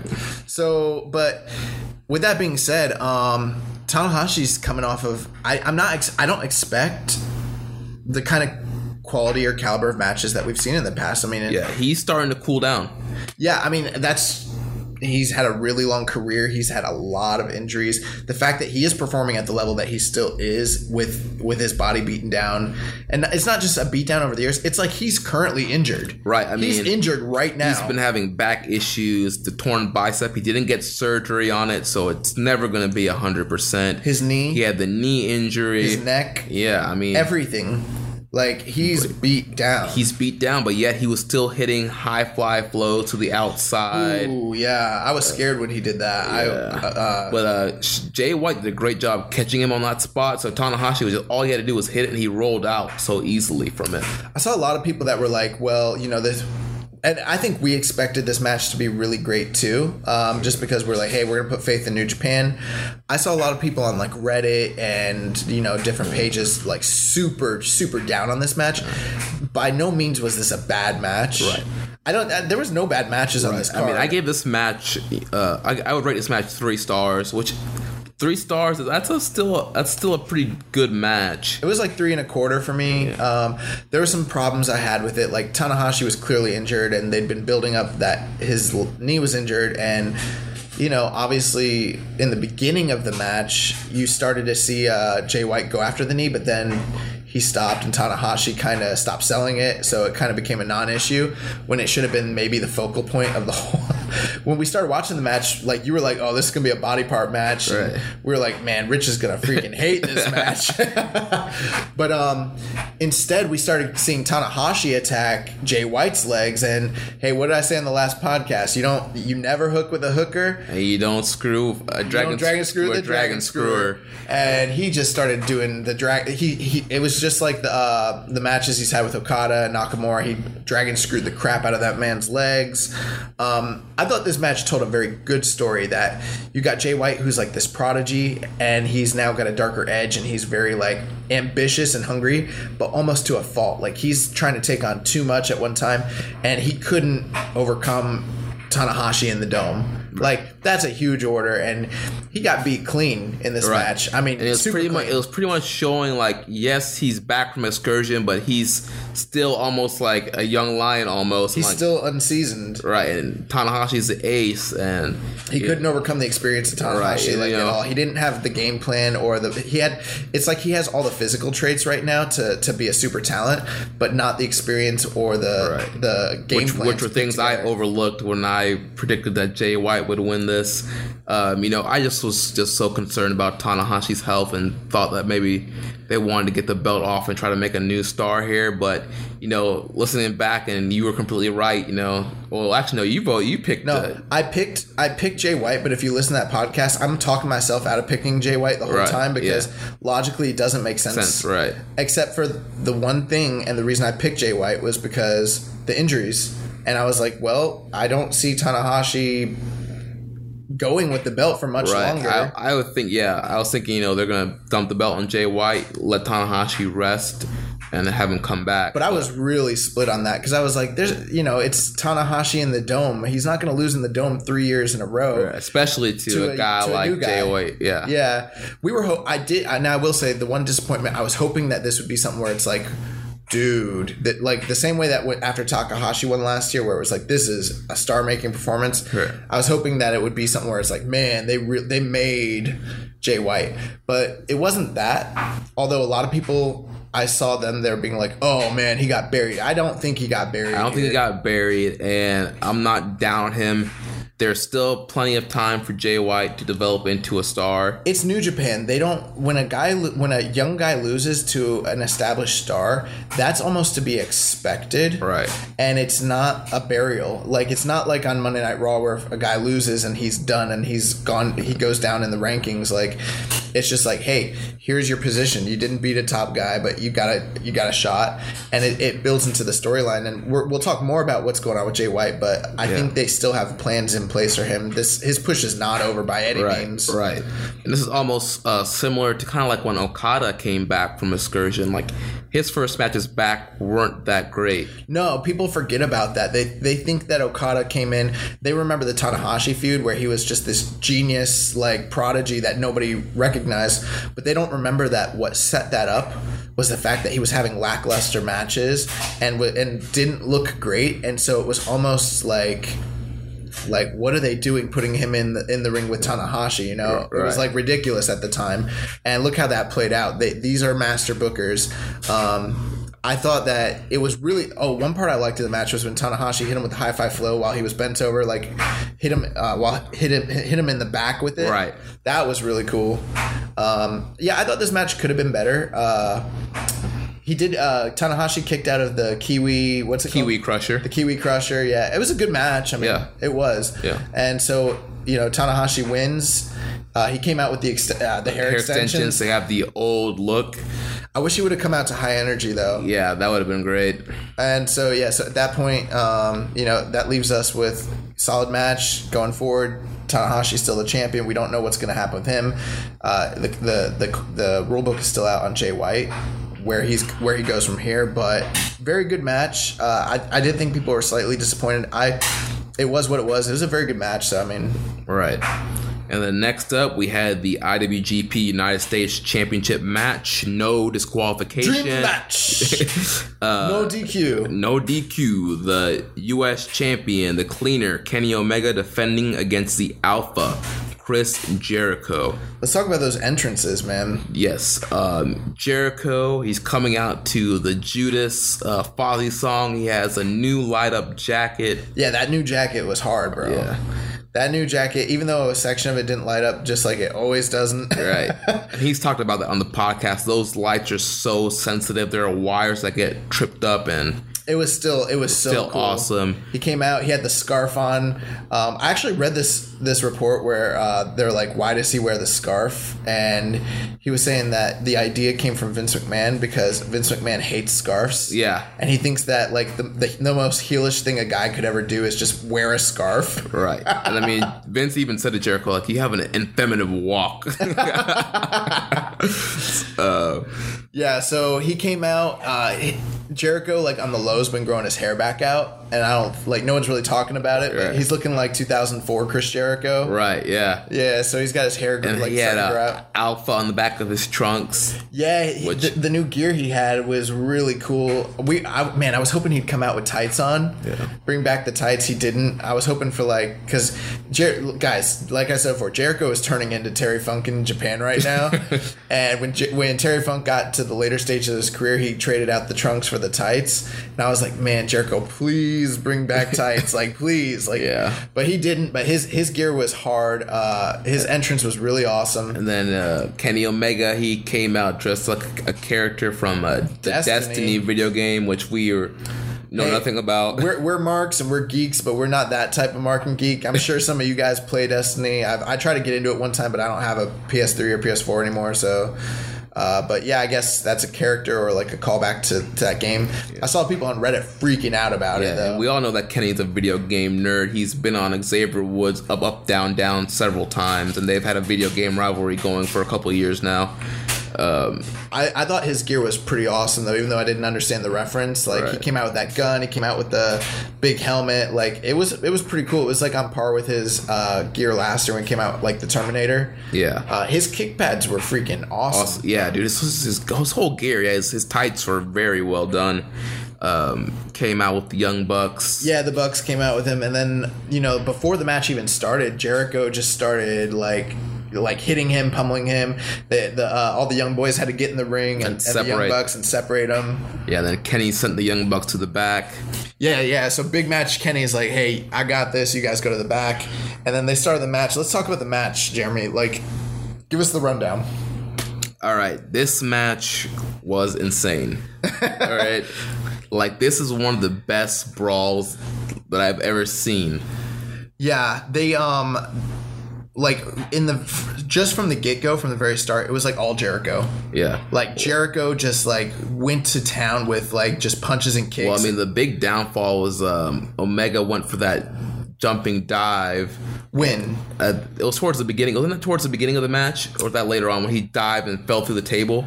Oh, yeah. But, okay, yeah. So before that, though, they just started off with, like, strikes, and they went to the outside, and Yeah, they were brawling on the outside, and then you're right. Like they got onto the outside of the gate, and then Kenny went for the dive. Kenny went for the dive and went straight through the English announce table. Yeah, hit into Don Callis. Oh yeah, Don caught him. Don was great. Don was laid out, and then Jericho started beating the crap out the Young Boys. He chair shots. Yeah, he knocked down Umino right in front of Red Shoes. He's like, oh yeah, he pushed Red Shoes down, and then he dropped Umino. And it's like, this is your son. He put him in the freaking Lion Tamer. Jericho was on fire this night. In between every move, there was a lot of like, you would think that this match was going to be like, when we say it was a great brawl, it was, but it wasn't like Matt Hardy versus Edge where they're just like clawing and scraping and going a million miles an hour. This is a really smart match. There was a lot of downtime, and in between those spots, Jericho's character work was just amazing. Yeah, flipping off the crowd. Yeah, and the little statements that he was making fun of how they say Kenny. Oh yeah, he's like Kenny. Yeah, he's like Kenny. So then, and then when they were on the outside, Don Callis and Kevin Kelly were like, we can't see anything. I don't know if we're on, if you guys can hear us. Yeah. If we're even Don Callis wanted to stand on a chair so you can try and see. And Kevin Kelly's like, I don't feel comfortable with you standing on a chair like that. He's like, don't break your neck, Don. He's like, I can't see anything. Oh yeah. He was like, we're in the Winnipeg Dome. Yeah. And then, so Jericho was just taking it to Kenny, just beating the crap out of him, hitting him with chair shots. 70-30 with Jericho taking the majority of this match. In the very, very beginning, it was like pretty even. After the table spot, it was all Jericho. And then Jericho at one point started throwing the chairs into the ring. Yeah, ECW style. Yeah, remember he was like, I've got War style, I've got ECW style, I've got New Japan style, I've got Mexico style. So he's like, Kenny, you got great New Japan style, but I've got all the styles. Right. And he started going hardcore on him, started throwing the chairs into the ring. Then he started smashing Kenny's head into the chair in the corner. Yeah, he set it up in between the ropes, and those shots, I thought he was trying to bust him open hard way, because he was just, and Kenny too, Kenny's a madman. Kenny was just diving with him, like putting all the force in the world. Yeah. I mean, that dude's going to have a concussion. Like, I'm surprised if he wasn't concussed after that match, right. How hard he was getting hit. And then eventually he bladed, got some juice. Yeah, he bladed, and he was bleeding everywhere. Jericho, Jericho kept putting him in the freaking Walls of Jericho. I think got him like 3 times in that match. Right, in the very first one, he went to the ropes, but Jericho refused to break. He's like, there's no rope break, no DQ, right. No DQ. I think the turning point in that match, though, was the second time that he had him in it. After he busted open Kenny, and it looked like, man, this could be it for Kenny, and there's no rope breaks. Kenny clawed and pulled himself over to the corner and started reaching under. And got the cold spray. Yeah, he got the cold spray, and he sprayed Jericho in the eyes, and then he sprayed himself with it, and then Jericho was blinded at that point. Jericho's just crying out. He's like, I can't see. But he did push Red Shoes into Kenny. Yeah, he's like, I can't see. And he pushed him into Kenny, and then what? He asked for a towel from the Young Boys. Did he hit Kenny after that? Like I think he ran up and he either clawed Kenny in the face or hit him or something like that. Yeah, but he grabbed the towel. Yeah, so after he beat up all those Young Boys, he's begging them to give him a towel. He's like, please give me a towel. I can't see. Give me a towel. Oh yeah, and then Kenny, after like blading, he took the water bottle and like wiped the blood off of his face, which I thought was really smart. Right. Because you always see these guys get like cut open in a match, but then they just bleed everywhere. And it's like, if you were in a real fight and you had an opportunity to wipe the blood out of your eyes, you would. Right. So I was like, man, that's really, really smart. And then Kenny hit, I think we had a count of 8 V-triggers. Yeah, he hit him with like 8 V-triggers during that match. It was nuts. And actually, some of them, like, we couldn't even tell if they were or weren't. It could have been a higher count, actually. Right. It could have been like 10 V-triggers, but they were for 100% sure there was at least 8 solid V-triggers straight to the face. There was a controversy in this match, Jeremy. We should talk about it. But, your opinion and my opinion. So, 2 things that happened in this match. One, there was it's a no DQ match in Japan, and there was almost a count out. Mm-hmm. And there was also rope breaks during a pinfall and possibly during one of the Walls of Jericho. What were your thoughts on that? All right, so on the count out, I wasn't 100% completely upset about the count out, just because they said no DQ, they never said no count out. Which, I mean, no DQ matches are better if there isn't any count out, but they didn't say no count out, and they were able to play it in as part of the match. So I let them slide on the no count out. I was not happy with the rope break from the one wing angel pinfall, because the rope break wasn't breaking the submission, so why would it break the pin? Right, and so I guess my two thoughts on that were this, was like, we're used to, I guess, generally, if it's a no DQ match, not seeing any countouts. You know, there's no count out if it's a no DQ. I mean, how can you get disqualified? But I remember back in Memphis in the 80s, specifically a match that comes to mind is Jerry Lawler versus Terry Funk. And from 1981, it's a great match. Actually, I think Cornette has it at 5 stars. It's actually really good. I'm not going to lie. And that match ends in a count out. And I remember watching it the first time and thinking, like, what the heck? But then I started thinking about it, and I was like, well, you know, it's no DQ. It's not falls count anywhere. Right. Or, you know, I guess hypothetically you could have no disqualifications while the fight is in the ring, but still be counted out because the fight's supposed to stay in the ring. And something we mentioned too, like New Japan uses the count out. It's almost like a knockout outside the ring. Like your opponent's so beat up, he can't get back in the ring. Correct. If you really think about what a count out should be like from, like, let's say a boxing standpoint, if someone gets knocked out of the ring, they have either, I can't remember if it's a 10 or a 20 count, but you have a certain amount of time you have to get back in the ring to resume the fight. And if you don't, then it's technically a knockout and you either quit or you were so incapacitated you couldn't continue. That's how a count out should hypothetically be used in pro wrestling. In the 80s, they used to use count outs very well, I might add, all the time. A lot of like modern fans don't enjoy it as much because I'm an 80s mark. I see it all the time and it doesn't bother me if it makes sense and it's done the right way.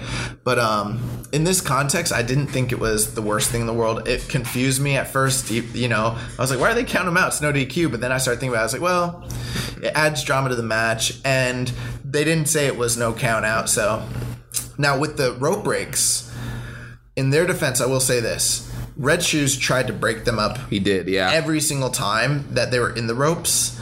But he wasn't able to, he can't force them to break because there's no disqualification, and he also can't, well, he can't force them to break. He also can't disqualify them for continuing to hold on to the move even past the point where it should be broken. So to me, that would indicate if he's trying to break it up that there are rope breaks. Right. Then later on after, so Kenny eventually hits the one-winged angel on Jericho, and Jericho reaches out, grabs the bottom rope just like Okada did, and it breaks the count. At that point, it falls within the discretion of the referee to either allow for that to be a 3 count. He can't disqualify him for it, but he doesn't have to award the decision to him either. That's true. So that's where I was like, well, that's actually kind of smart if you think of it in those terms. I know some US fans didn't like it. I think the really questionable part was the third time that Kenny was in the walls of Jericho and he got to the ropes. Right. Which on that one, I don't think it was necessarily a rope break. I think Jericho is so tired, he just couldn't hold on to it. Yeah, that's the way I saw it. A lot of people, I think, just assumed that it was a rope break because he got to the ropes like, oh, I mean, maybe that would have made more sense if Jericho had just, even before he got there, Jericho had just collapsed. Right. Because it wouldn't have caused much confusion, whatever, but it wasn't like Red Shoes came over and pulled him. Right. He just fell over. Right. He was tired. I mean, it's kind of hard to hold on submission when you have a guy that's dragging himself somewhere. So yeah. And at that point, it was like at the tail end of the match where like they were completely physically exhausted and spent. Right. Kenny ate a code breaker at one point and sold it so good. He takes the code breaker awesome. I love how some guys in Japan sell certain moves that you see in America but are sold so differently. Like I remember the first time I saw the GTS in Japan, and the way guys take the GTS like in America is they get hit and they bump backwards. But I remember like I saw someone take the GTS from Kenta in Noah, and they would get hit in the face and then slump forward like they were dead. Right. And you don't really see that in America. And I was like, that's how that move should be sold. Yeah. And kind of like the same thing here. Most of the time when guys take the code breaker, Jericho falls back, they lean forward and then bump backwards like they're the Rock getting hit with the Stone Cold Stunner. Yeah. I mean, it doesn't make sense.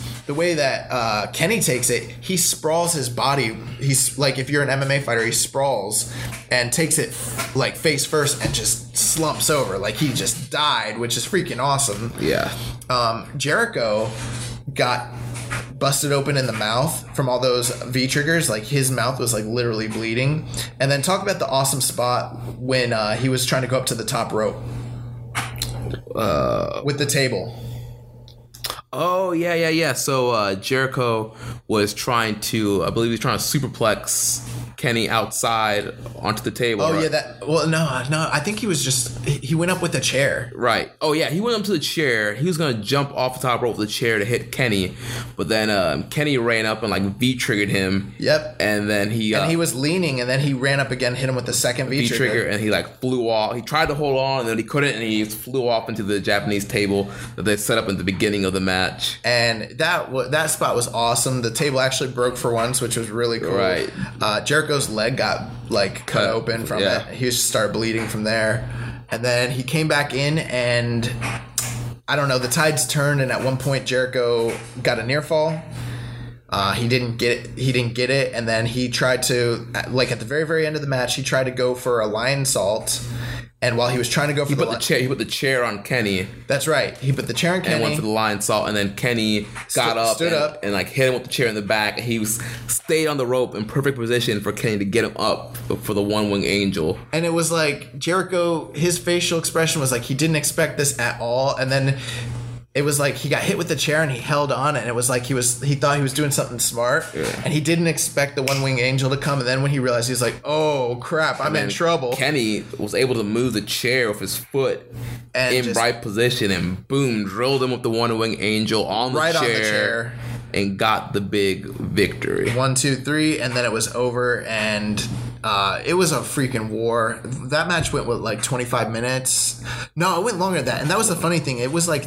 How long was that match? 34 minutes and 36 seconds. It did not feel like it. No, it felt like a 15-minute match. It felt so quick. I mean, I was deeply engaged the whole time, and I liked it a lot the first time, but on the second rewatch, I liked it even more. Same here. What would you rate that one? Okay. I will say this was the best match of the night. This is probably a match of the year contender with the hype, the storyline, everything. For me, and this is just me personally, and I've struggled with this a lot, I'm 4 3/4 on this. I was near 5 stars, and if someone says it's 5 stars, you're probably right. I'm not going to argue with you on it. For me, there's got to be this like next level moment almost to really take it into that upper echelon to say like this is the best match of the year. For me, everything was smart. Everything was worked well. I love this match, but it never got to that. And it was special. Don't get me wrong, but it never got to that level where it was like this is like Cena Punk at like Money in the Bank. It didn't get to that level for me. And I'm in agreement with you here. I also rated it at 4.75. And something that Meltzer always says is like if you have to ask yourself if it's 4.75 or 5, it's probably 4.75. Right. And because Rich was watching with us the second time, and Rich gave it 5 stars. Rich was sold on it immediately. He's like, that's 5 stars. And I had to think about it, and I was thinking about it. I'm like, is it 4.75? I'm like, I'm thinking about it, so I'm leaning towards 4.75. But like you said, literally, it's a quarter difference. Like, it's a matter of opinion, what you like. It might be Jericho's best match ever. Yeah. And if it's not, it's some of the best work that he's done in a match ever, like from character work. I mean, Jericho in New Japan is awesome. The beating up the young boys, he was flicking off the crowd, making fun of the way they taunt for Kenny. Yeah. And then he was so dejected after that loss, the way he just looked just so defeated. And they're trying to carry him out, and he was like letting them, and he pushed the young boys off of him. It was awesome. It was awesome. Yeah. Really great match. Really great. And that takes us to the second main event. Right. I loved how, like, during the build-up for the promos, they're like, dream match, Kenny versus Jericho. And then for the next match, the second main event. The other match. Right. It was the IWGP Heavyweight Championship match with the champion, Kazuchika Okada, defending against Tetsuya Naito, the G1 Climax 27 winner. And Okada came out here with these crazy pants. Oh God! Like I just wish that those pants never happened.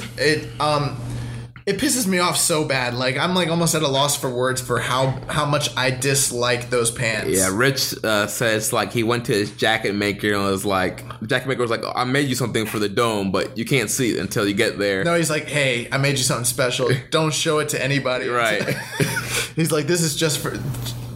debut it at the dome. Don't show it to anybody. It's something special I made just for you. Yeah. And what a mistake, man. Yeah, those are some like Disco Inferno cut style, Fandango style, and just... And you know what? We are torn on this. I think this is one of those divisive things in the wrestling community because there are some people that love these pants. Yeah. And I freaking hate these pants. You know, if it was like, I like the cut that of the tights that Kenny wore like last year where they were kind of baggy. Yeah. And they were like tights, but they're in the boots. Those are cool. But these were like the same kind of cut that like Marufuji wears, or like I think maybe this was supposed to be a callback to like Hashimoto's gear. Oh yeah. Hashimoto has like the same cut, but Hashimoto's like a big fat like brawler. Yeah. And it looks good on him, and it kind of makes sense. But on Okada, man, these look like bell bottoms. They look like the straight 70s. I hate them. I hate them. Guys, I hate them. You don't understand. It literally brought down the match. It brought down Okada as a character for me. I'm not trying to shoot, but if he had worn these last year, I don't know if I would have voted him as Wrestler of the Year. Like, it brings him down in my eyes. Like, I freaking hate these pants. Okada, please. You're one of my favorite wrestlers. For the love of God, please go back to your freaking tights or to your trunks. Yeah, please. Yeah. He did came back with the all completely blonde hair, and then Naito, he was over huge on his entrance. The fans were really behind Naito here, and that mask. They really wanted Naito to win this matchup. Yo, he came out flexing, bro. He had the cape on. He had the white, the freaking white suit, that weird mask that he had. I mean, Naito came out there flexing on them boys. And so, what was your overall thoughts on this match, Josh? Okay. I thought it was a great match. It started off kind of slow. I mean, it was good. They got the regular spots that I've seen them get in in their matches. There was definitely a lot of it sounded like the crowd, as hot as they were for Naito, there was definitely a split in the audience because you could hear Okada and Naito call outs the whole time, and they were marking for every big thing that both guys were doing. I think the big tale here was it was a struggle between Naito going for like neck breaker and neck assault type moves all throughout the fight so that he could set up the Destino, versus Okada setting up two things: his drop kicks, which are like one of his main offensive arsenal weapons, and the Rainmaker. Well, no. Well, the Cobra Clutch. The Cobra Clutch, yeah. He kept trying to hit him with the Cobra, or they should call it, hey, what was your name that you debuted for this? What was the Million Yen Dream? Yeah, the Million Yen Dream. I don't know if $1 million is anywhere like near $1 million. I don't know. Let's call it Billion Yen there. Yeah, the Billion Yen Dream. That's what it should be. Yes. Did you tweet New Japan about that? I did, but I said million, so I'm going to have to tweet it again. And say retweet it and say it's the Billion Yen Dream. Oh, my God. That's awesome. But that seemed to be like the big tale here. And I mean, what were your thoughts of the match? I thought it was very good. I did feel there were some points where they were trying too hard, like they were trying to get a 6-star match. But it was still very good. They told a great story throughout the match. Trying to set up a Destino and the clutch. I was very surprised, but at the same time not surprised that Naito lost. I mean, your explanation made 100% complete sense as to why Okada should have won and why he did win. I mean, I don't know if Okada should have won. Right. That's what based on my experience with being a fan of New Japan and their booking, and what I think that they have in store for both these guys, that's what seemed to be the direction they're going to go in. Right. And I mean, it was just so kind of sad seeing the mistake at the end. Naito hits the Destino, and he's going for a second Destino, and I'm up on my feet. I'm like, yes, I'm gonna be right. Naito's gonna win. Yes. And then Okada reverses it into the jumping, spinning tombstone, hits a Rainmaker, and it was a ball game. Well, he hit him with that first Rainmaker in the middle of the match. As soon as he hit that, because a lot of times in these big matches, New Japan doesn't always fall into this, but lately over the last couple of years, they have fallen into that whole, it's Wrestle Kingdom, so it's similar to like WrestleMania where guys are getting hit with multiple finishers now. They didn't always used to do that, but now it's starting to kind of become the trend. Right. And sometimes in these matches, when one guy hits the first finisher, you can almost say that that's the end of the match. Even if they don't get the pinfall, it's like, well, they went up 1-0 on the finisher scale. They're going to hit the next one, it's going to go back and forth, and then eventually they're going to put the other guy away if it happens that way. And that's how it happened here. He hit him with that first Rainmaker, and I was like, oh, he's going to win the match now. Because there's no way he's not going to keep hitting him with Rainmakers. So, yeah, he hit him with that first one, and then he got hit with the Destino, and then he kicked out. He ended up coming back, hitting him with like a second Rainmaker, and he kicked out of that. And then they both actually... Freaking Naito hit him with three Destinos. So he actually went ahead of him, and he tried to, instead of trying to capitalize, I thought with the third Destino it was he was going to pin him. Yeah, he was going to pin him. It was going to be game time, but he was like, no. He tried to do the same thing that like Tanahashi and Okada have done in the past, where like they try to hit him with multiple finishers in the same sequence. I will say this: the match overall was very good. I thought the first I'm not down on it for being slow, because big match, it's that heavyweight main event style. It has to kind of start with a slow build. I mean, that's New Japan, right? But nothing was super compelling until the last third of the match, like the last 10 minutes. The last 10 minutes are incredible. They're amazing, and all Okada matches are like that. Nobody puts finishing sequences together in a match as well. I don't know if he has like Gato or someone like that helping him match it out. Yeah, I don't know if he has an agent helping him, but year after year after year, it's been 3 or 4 years now, nobody can put together hot finishing sequences to end matches the way that Okada does in his matches. It's one of the things that makes him truly amazing. But that finishing sequence was awesome. And then once he hit him with the tombstone and hit him with that final Rainmaker, oh man, you looked so dejected, and I stood up and I was like, yes, I knew it. Because, honestly, I just felt like it was Naito's time. Like, Naito was red hot. Like, I felt like it was his time to put the belt. But the more I think about it, and the more I listen back to what you were saying, and the more I think about it, like, it makes perfect sense to keep it on Okada. Business is as hot as it ever is right now. Mm-hmm. Naito was more over losing. And it looks like the story was Naito just made a mistake. Right. Naito seemed like the whole match that he was on the same level as Okada, and to a certain degree, he just didn't outthink him. Right. And a point you made on the preview show is like Naito is caught up now in being... He cares too much. He cares about the fans, because the whole thing was like Naito was tranquilo, didn't care about anything. But now that he's over, he cares that he's over with the fans. And, he played to the fans a little bit in like that second Destino. Like, he did like a little arm raise to the fans before he went for it. There's something that's funny that you say that. So when you watch a product like WWE, you see fans do kind of what we're doing. They try to read into the storylines. And with them, it's very open. Like, you don't want to try to interject your own thoughts and opinions on the storyline, because it's so simplistic. It's like, hey, what they want you to know is what's presented in front of you. There's no nuance. There's no like shades of I don't even know what the word is, but there's no subtleness to what they're doing. It's all very obvious and right there out in the open. With New Japan, because so much of the story is told in the ring, there's tons of subtleness. I mean, it is so nuanced sometimes, these storylines. And yeah, they let you know what you want to know with the promos and the builds, but there's so much like little subtle stuff that's like very complex when it comes to New Japan. And if you notice, because I mentioned that in the last time, I was like, hey, he's not throwing the belt anymore. He's starting to play to the crowd. He's caring a lot about this stuff. Once he started breaking out his moveset from when he was the Stardust Genius, it's like is he ungovernable, or is he the Stardust Genius? Yeah. Who is this guy? Because all of a sudden it's like his Los Ingobernables persona got him here, and it's like he should have gone with what got him to the dance, but it's like he tried to revert back to time and start pulling out the Stardust Genius moveset and maneuvers and mannerisms, and it's like he's still fixated on 4 years ago, and he's still fixated on being that guy, being that what is it, the Showa, or what's the top star? I forget what the Japanese term is, but he's like he always used to say, I'm the top star in New Japan, and he was trying to solidify it that night, and he cared too much about it that night, and it cost him. Exactly.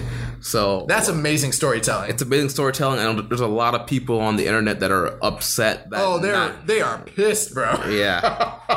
I wish I would have put money on this. Because the odds makers were saying the same thing too, and I was like, no, I see it. I see Okada. Yeah, Young Boy saw the vision that Okada was going to keep it, and I mean. And it didn't. It's not like Naito suffered because of it. He didn't get buried or anything of that nature. If anything, it felt like it made him bigger afterwards. Right, and I mean, there's a possibility that Okada keeps the belt for another year. Dude, at this point, he's on some Inoki crap right now. He's like Inoki with that NWF title. Like, who's gonna beat this guy for the? Like, we haven't seen a title reign in Japan like this since. Since Kenta Kobashi in 03 to 05, like, it's been that long since we've seen that level of title reign. I mean, this is like Samoa Joe and like Daniel Bryan in Ring of Honor. Like, it's that kind of level. It's like Hulk Hogan in WWF. Like we haven't seen a title reign like this in Japan in a long time. Yeah. So they're letting us know that he's the best, and a lot of people are mad about it. But I saw Don Callis mention this. He was like, hey, or maybe it was Kevin Kelly. I think it was Don Callis. He was like, when Tiger Woods was at the top of his game, there was many great players, but there was only one Tiger Woods. You know, same thing when Jordan was at the top of his game. How many like amazing Hall of Famers were there that weren't winning the championship because they had to go up against Jordan, and he kept winning, and the Bulls, and they kept winning. And it's the same thing. These guys are the best wrestlers in the world, but they're going up against the ace, the top guy. He's not gonna lose at the Tokyo Dome, guys. If you're listening to this, the guy who beats Okada in the Tokyo Dome is gonna be the new ace. He's gonna be the new ace. He's gonna be the top guy. And I think that they got plans for Naito to be a top player for years to come, and he's like gonna be one of the top guys. And he'll probably be the guy that beats him for the title, but it wasn't going to be that night. It just wasn't. And I told you guys it wasn't. Right. All right. So let's... Cutting a promo out here. Let's cover like the highlights from New Year's Dash. Well, before we do that, let's do this. Overall, as a show, what were your like final thoughts? And like, you know, because some people are saying like it's a great show, bad show, you know, whatever. What are your like final thoughts on the show? Overall, I thought it was a top to bottom, a very great professional wrestling show. Mm-hmm. Yeah, I did too. I've seen a lot of people that were like, oh, it wasn't as good as the last like 3 Wrestle Kingdoms, so they like said that they're disappointed. Right. Yeah, that makes no sense to me. That makes no sense. I will say it was not on the. For my opinion, Wrestle Kingdom 11 was better than this year, but I mean, it had a 6-star match on it. Yeah, what was your rating for the main event? Oh, for the main event, after the second time I watched it, I was at 4.5. I'm like lower on it now that I've had time to reflect. I was at 4.5, but I started thinking about it, and I'm like. It probably is 4.5, but I'm like 4.25 on it. The first time I watched it, I was at 4.25, but the second time I changed to 4.5. I didn't enjoy it as much the second time. Like it's not a match that I would. Don't get me wrong, it's a great match. The storytelling was awesome. Oh, and then we didn't even talk about like after the match was over. We haven't got the transcript yet on what Okada said, but Okada cut a promo, and it's from what people were saying. They were saying that he was proclaiming that Naito is like that terminology that he used, the top star of New Japan. He's like, hey, he like put him over basically after the match, and Naito was like dejected and like falling over, walking out. That was a big Wrestle Kingdom moment. I was like, yeah, like probably like 4.25 for the match quality. The storytelling's amazing. I don't think I'll watch the match again unless like something. Maybe I will just to see the Access presentation of it, but very, very, very good match. Yeah. For me, I thought that this undercard pretty much rivaled. I don't think that since Wrestle Kingdom 9, there's been as good of an undercard for any of the shows.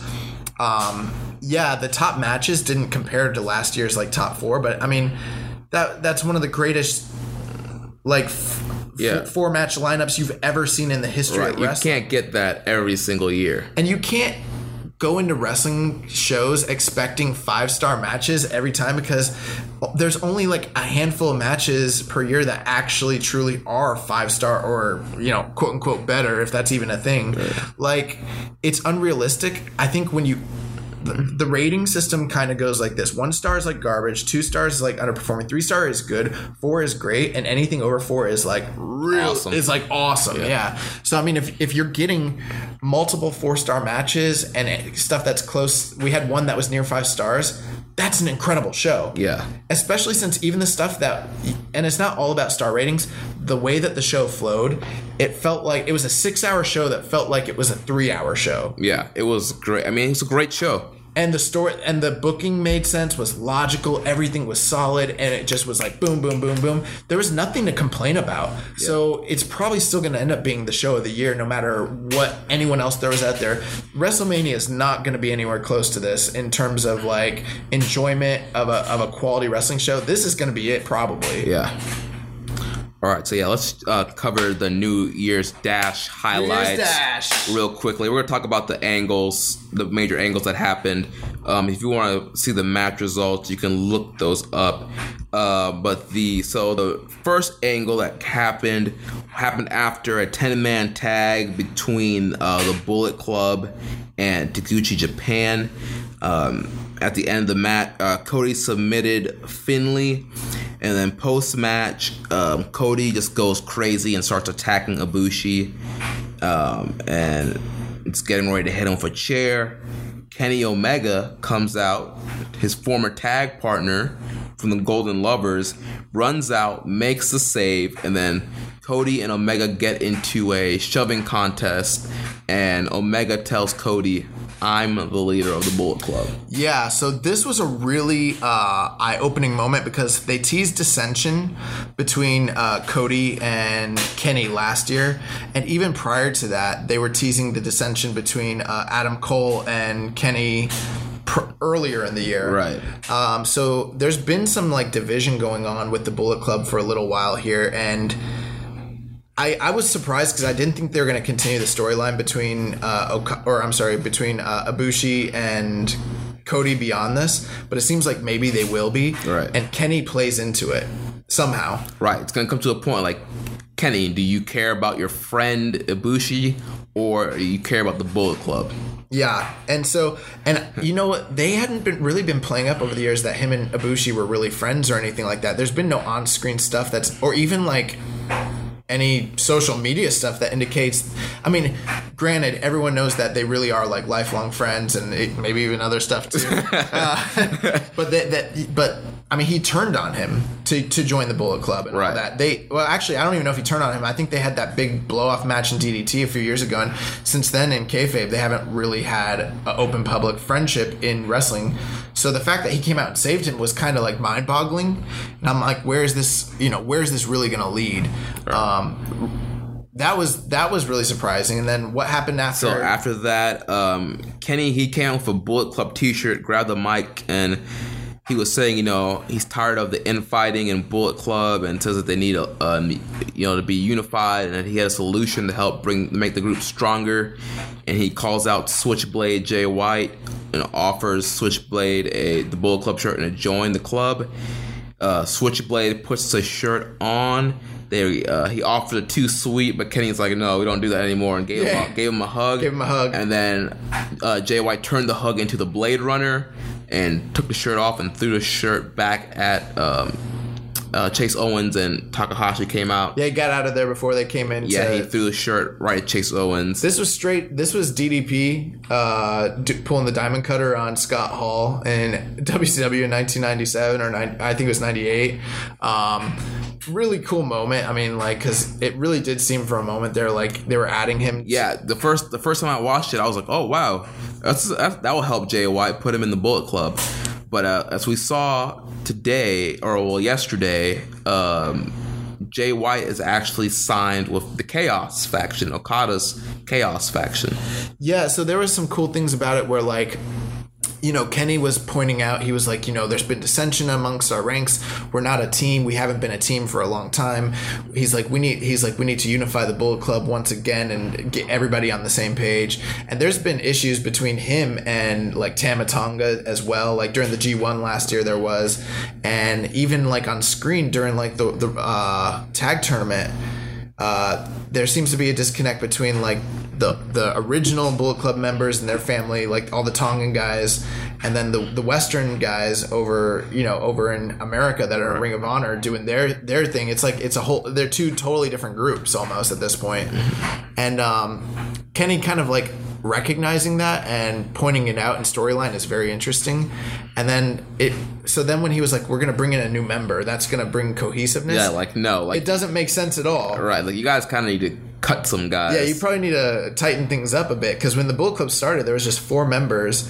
Then they added 3 members, and that was like their strongest group they ever had. Really, was when it was like just 7 guys. Now it's how many people are in the Bullet Club? Like 10, 12? Like, yeah, it's huge because I mean you have the Bucks, Omega, Cody, Takahashi, Hangman Page, Tama Tonga, Tangaloa, Bad Luck Fale, Chase Owens, Leo Tonga, Yujiro Takahashi. That's like 12 guys. Randy Rhodes, 13. Tokyo Latina. Yeah, and they've had other guys too at different points, like Bone Soldier. Yeah, Jeff Jarrett was. They've had a lot of like, and Adam Cole was in there. Yeah, Adam Cole. Yeah, they've been up to like 14 or 15. This is straight NWO territory at this point. So it wouldn't have made sense to bring him in to really strengthen them. Although I saw a lot of fans predicting this. Marty Scurll. Forgot about Marty Scurll. Yeah, so I mean they got a ton of guys right now, and there's a lot of people that were predicting that this was going to happen.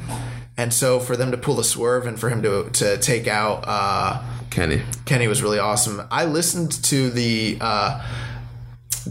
interview, and actually I'm surprised. You have to, if you guys want to listen to the interview, you'll have to find a link for it. I think they have it on New Japan World, but it's not on their web. It's not on the YouTube site yet.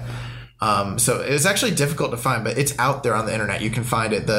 It's basically they did a press conference with Jay White and Okada came out, and we'll talk about what Okada talked about here in a moment when we go to his storyline. But Jay White started when he came out, he basically announced that he's the newest member of Chaos, which is really, really cool.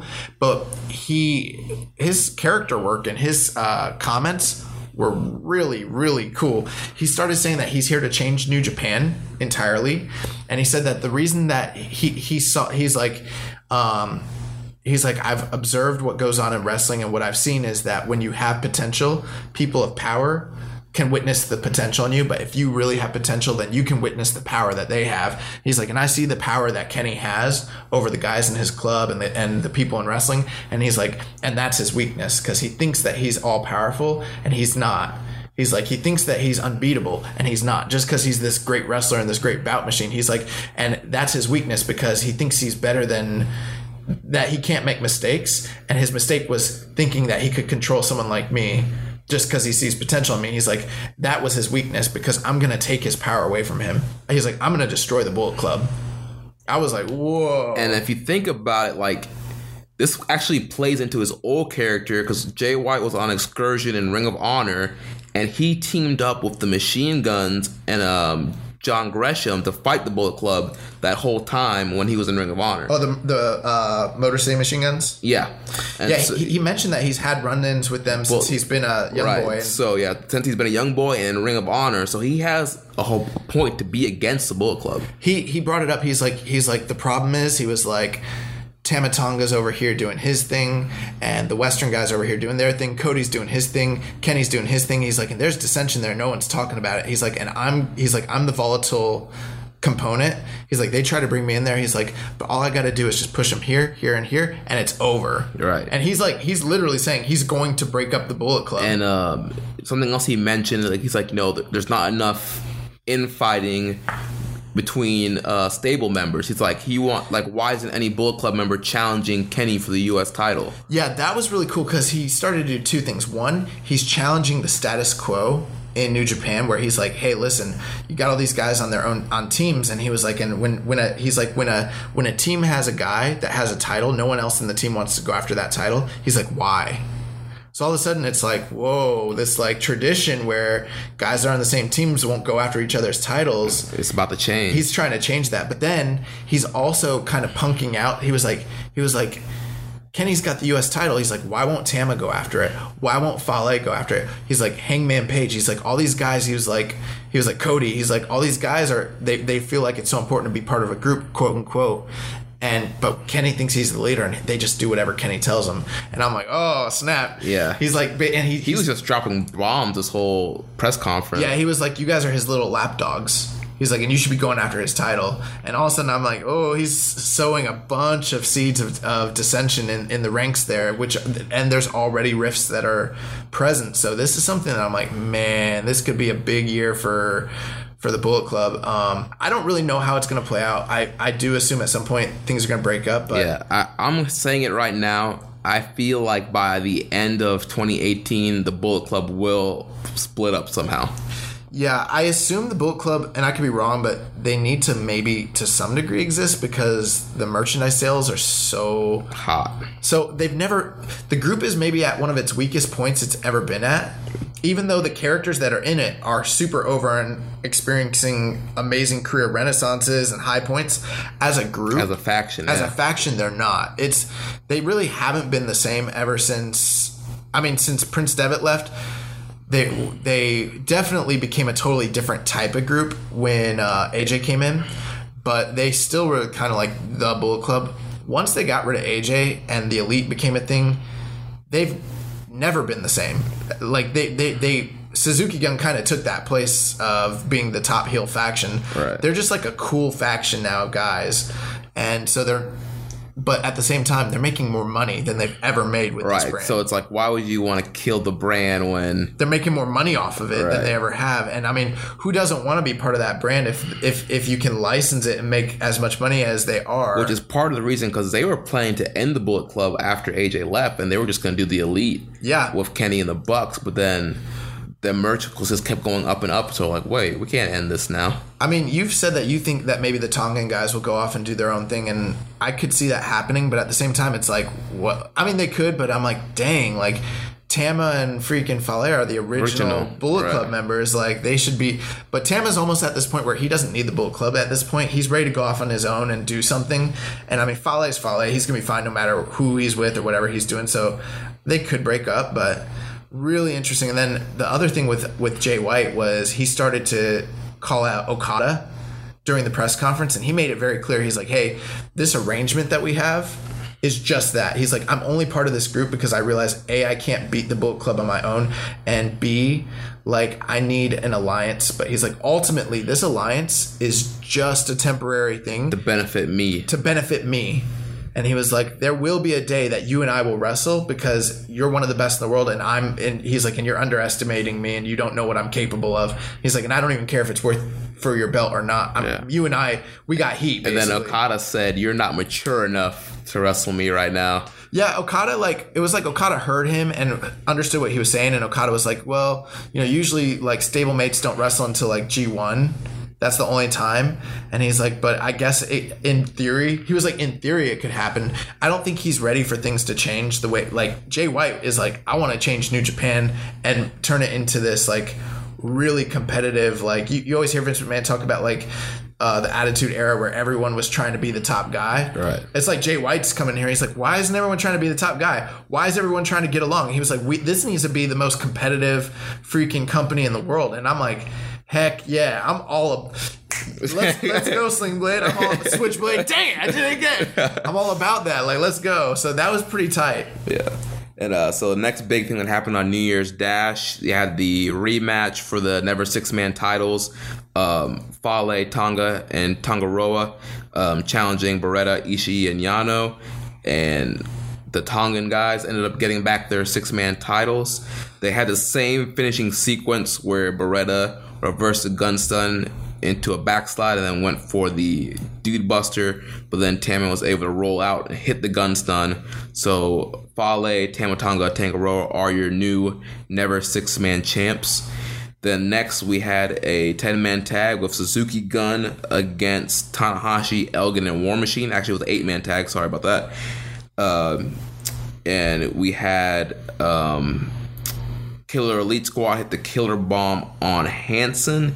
And then post-match... They jobbed them boys out, and they're out of there. Yeah, so Elgin and War Machine, they're out of here. And then post-match, Suzuki shows how frustrated he was from having to have his head shaved. Yeah, he came out with his head shaved, and he was pissed. And he beat the crap out of Tanahashi and worked Tanahashi's leg over. Yeah, he kept hitting him with the chair. And then he actually sneak attacked Tanahashi during the match and started to attack his leg, and then kept doing it after the match, which plays into the injury storyline. And if you guys remember last year, Suzuki Gun made their return and attacked Okada, and then we got that New Beginning match, and it was the ultimate body part match. I mean, but he really killed Okada's leg to where it was very believable that he could have beat Okada that night.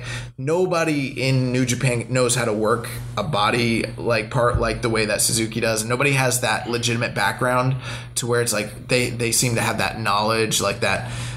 This guy's a shooter. He can, except for maybe Zack Sabre Jr. is the only other guy I can think of. Right. Where it's dang, he could destroy a guy's body part. And there's a target on Tanahashi with that leg. Right. And that's the storyline. And Suzuki picked up the Intercontinental title, so we can assume that Suzuki will be the next challenger for the Intercontinental title, probably at one of the 3 New Beginning shows coming up. Yeah, he got on the mic and said that the IC title is his future, basically, or that it's his destiny. So he's planning to take the IC title from Tanahashi, which is, I don't know. I'm optimistic. I hope that should be a good program. When it's all said and done. Right. And then the main event of the night, you had LIJ in it's a 10-man tag. LIJ taking on the Chaos team of Gedo, Goto, Okada, Ospreay, and Yoshihashi. LIJ showed what a great faction they were in this match. Came down to Naito hitting the Destino on Yoshihashi, getting the win. They're the most cohesive team in New Japan right now when it comes to multi-man matches and team chemistry. LIJ is the top team. They're the top guys. And then, so after the match, LIJ beats down Okada. And Sonata puts the skull end on Okada. Takahashi hit Ospreay with the time bomb too. Right. Yeah. So we can assume that Takahashi will be challenging Ospreay at some point. But there's another little wrinkle in there. Evil dropped Goto with the Darkness Falls too. Right. So, and he's the never champion. Right. So Goto, Goto will be defending against Evil probably.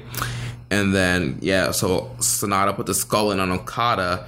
And so it came out that Sonata wants to challenge Okada for the world title, and Okada accepted as long as Sonata gave him a tag title shot, and Goto will be his partner, which makes even more sense for why Goto would defend the Never title against Evil. Yeah, so we're getting 3 different shows for New Beginning, 2 of them in Sapporo, and then the other one's in, Nagata? I think it's Osaka. Or Osaka, okay. And so the Sapporo shows are a 2-night affair, and then the one in Osaka is 1 night. So I'm assuming that, and they haven't announced anything yet, but based on what we're seeing, there's probably going to be 1 night where we get the tag team title match of Goto and Okada against LIJ for the tag titles. That will probably main event one of the shows. Right. And then you'll probably get a night where probably the next night, you'll get, or one of the other shows, you'll get Okada versus Sonata as the main event. Goto versus probably on the Evil, same night. The same show, yeah. Yeah, and then tell us what happened after LIJ. Yes, so after they took out Okada, Naito gets on the mic to cut the traditional show closing promo. He says he lost, there's no excuses, and then next thing you know, Chris Jericho, the Alpha, comes back, which I said 2 weeks ago on this very program that Jericho's gonna feud with Naito next. He comes out, attacks Naito, and that's gonna be a matchup some point. I don't know how soon they're going to do it, but I think it's going to be at the New Beginning since they're doing 3 shows. Yeah. I bet you it headlines one of the New Beginnings. Probably the one in Osaka. Osaka Joe Hall. February, yeah. That's the big one. So I'm guessing that they'll do the 2-night shows of LIJ versus Chaos. And then for the big show, they'll do Alpha. And that, hey, technically speaking, guys, this might not be true, but you could say that Jericho has a loose affiliation or could even be a loose considered member of Chaos because the guys that he's been chilling with are Roppongi 3K, Gedo, and Jado. And also Rocky Romero. Right. Those are the guys that are like following him to all the press and I know that they're like the U.S. liaisons and all that, but he's got a history with Jado. He's got a history with Gedo. Those are his boys in New Japan right now. He has in the pull part. The pull part was those guys, the ones that pulled Jericho apart while LIJ was pulling Naito apart. So it's kind of interesting. So it's almost like seeing Naito against Jericho. You could say it's also, especially since all the other LIJ members are in feuds going forward with Chaos members. With Chaos. I think that's going to be the big headlining match going into Osaka Hall. I could be wrong, but it probably will be. All right, so that wraps up New Year's Dash. There was one other thing. We didn't really talk about it, but Kitamura had a singles match. That's right. Kitamura is doing this 7-match challenge series. That's what I read. I mean, I haven't got too much information on it because, there hasn't been like an official news, but people are saying that it's during if you go online and you go onto New Japan World and you look at the match card, they said that special match 1 of 7 for Kitamura. Right. So it's like it sounds like he's getting 7 special singles matches. And then the rumor is that he's going to go on an excursion after these 7 matches are completed. So the first night he wrestled the returning Jay White at New Year's Dash. Right. So we'll be interesting to see who he faces. And he got jobbed out. Right. On the New Beginning shows. That wraps up Wrestle Kingdom 12, New Year's Dash. As I mentioned earlier, we got the schedule. Was there anything on that card that you thought was like blow away? Or obviously not blow away, but you thought was like really good? The main event was probably the best match. Right. I mean, if you want a very funny match, watch the Elite versus Cheeseburger and Roppongi 3K. Oh, Cheeseburger was awesome in that match. Yeah. There's some of our friends and fans watching that match probably won't enjoy it. Watching like Kenny and the Young Bucks sell for Cheeseburger is almost, it's so ridiculous. But yeah, but that match was hilarious. The New Year's Dash card is always full of like comedy matches, and you kind of need that in wrestling after like a big night. Show like that. Yeah. But that actually really, those were the 2 matches that I would say go out of your way to watch if you can, is to watch the Elite versus Roppongi 3K and Cheeseburger, and then the main event of LIJ versus Chaos. Right, and they have English commentary for that on njpwworld.com. So if you're one of the new subscribers that's a subscribe for Wrestle Kingdom, go ahead and watch New Year's Dash and get used to watching more New Japan shows. And speaking of New Japan shows, we have the not the full, but the major lineup up until the end of August for the New Japan shows. You have that pulled up? I can pull it up here. Yeah, so the big 2018 match schedule, they always announce it during Wrestle Kingdom. There usually is more information that comes out as time goes on, and it generally doesn't include like the Road to shows. So there's probably going to be more shows kind of in between these big major shows. But let me see here. I got it up if you... You're good. You can go ahead. All right. So January 27th and 28th, there's the New Beginning in Sapporo. February 10th, the New Beginning in Osaka. On March 6th, there's the 46th anniversary show. On March 21st, there will be the New Japan Cup Finals.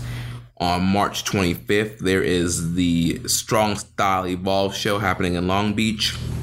April 1st, you have Sakura Genesis. Big show. Yeah, very big. Sumo Hall. Yep. April 29th, you have the Wrestling High No Kuni show. Which I guess they used to do it years ago. They just brought it back after a 2-year hiatus.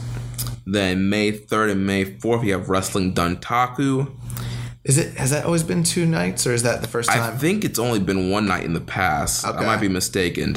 Then on May 18th is the opener for the Best of the Super Juniors. It must be the opener. Yeah, from what I'm seeing from this thing I have pulled up, it's saying it's the opener. Okay. Then June 9th, we have Dominion in Osaka, which is another... That's like one of the biggest shows of the year. Right. I mean, it's one of the big 4, yeah. Then the first 3 nights of the G1 Climax 28 will be July 14th, 15th, and 16th.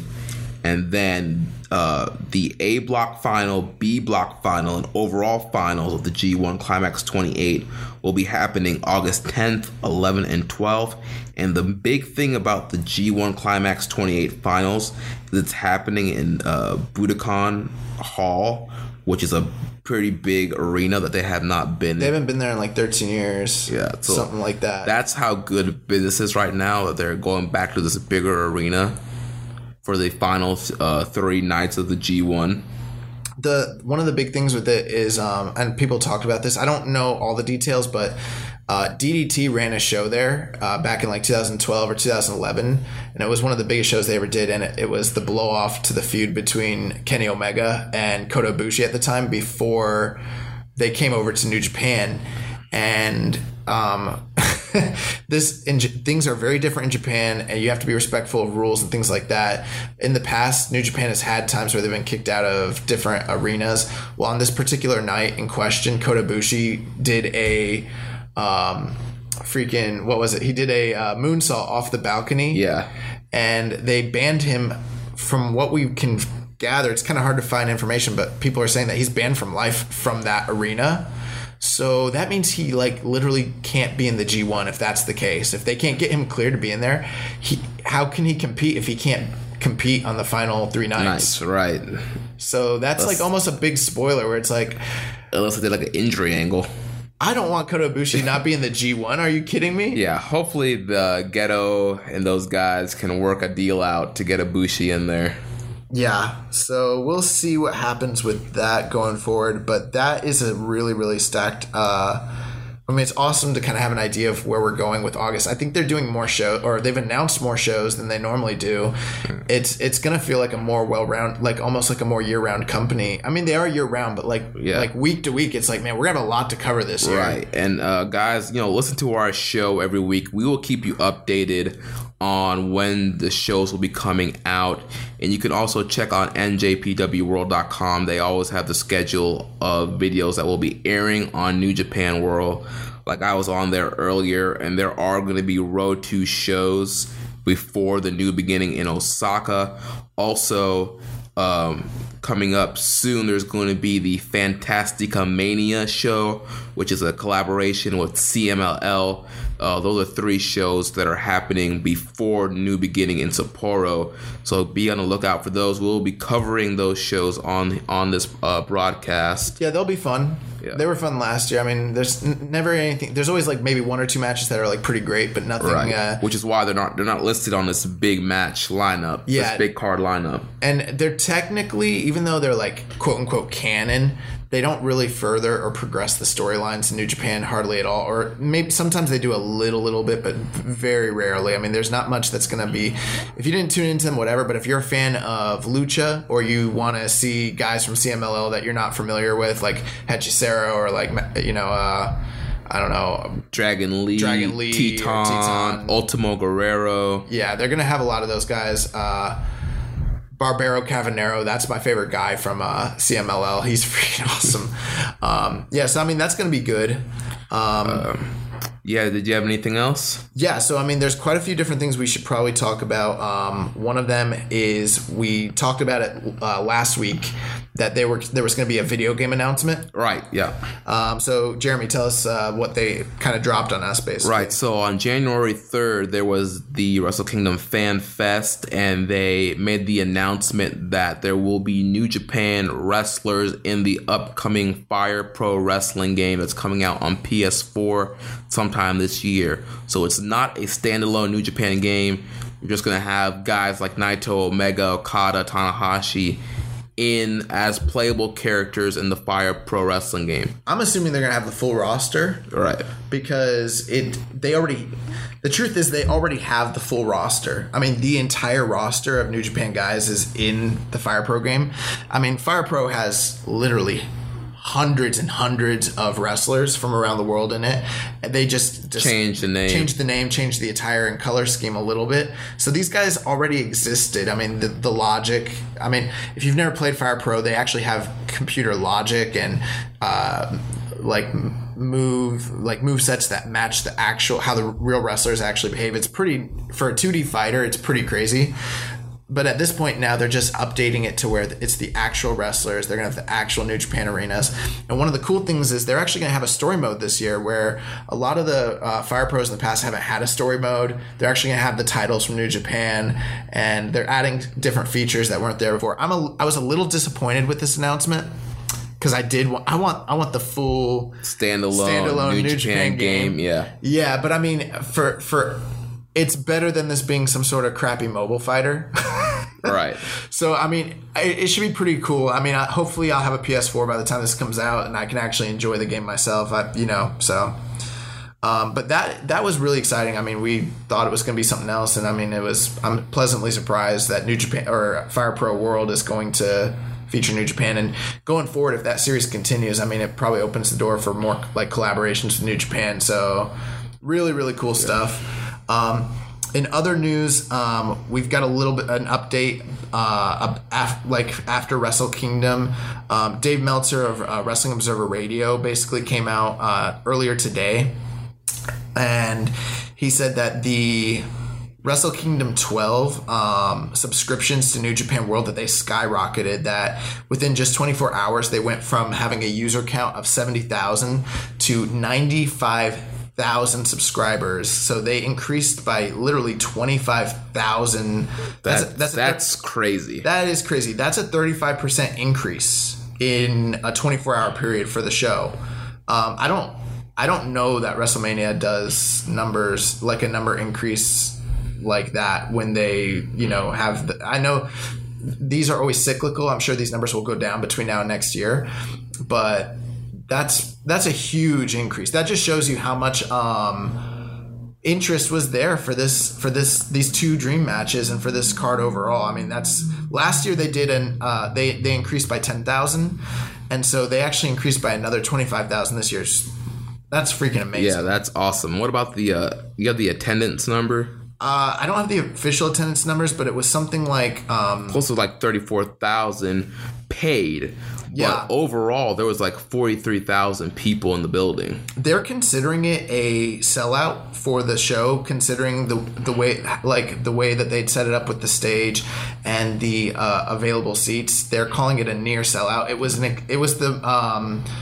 the most people they've had in like 15 years, essentially, in the show. I think for Wrestle Kingdom 6 or 7, they had more paid attendance, so they didn't outdo that number, but they actually had more physical people in the building. And some people are like, well, how can they have almost 10,000 unpaid people in the building?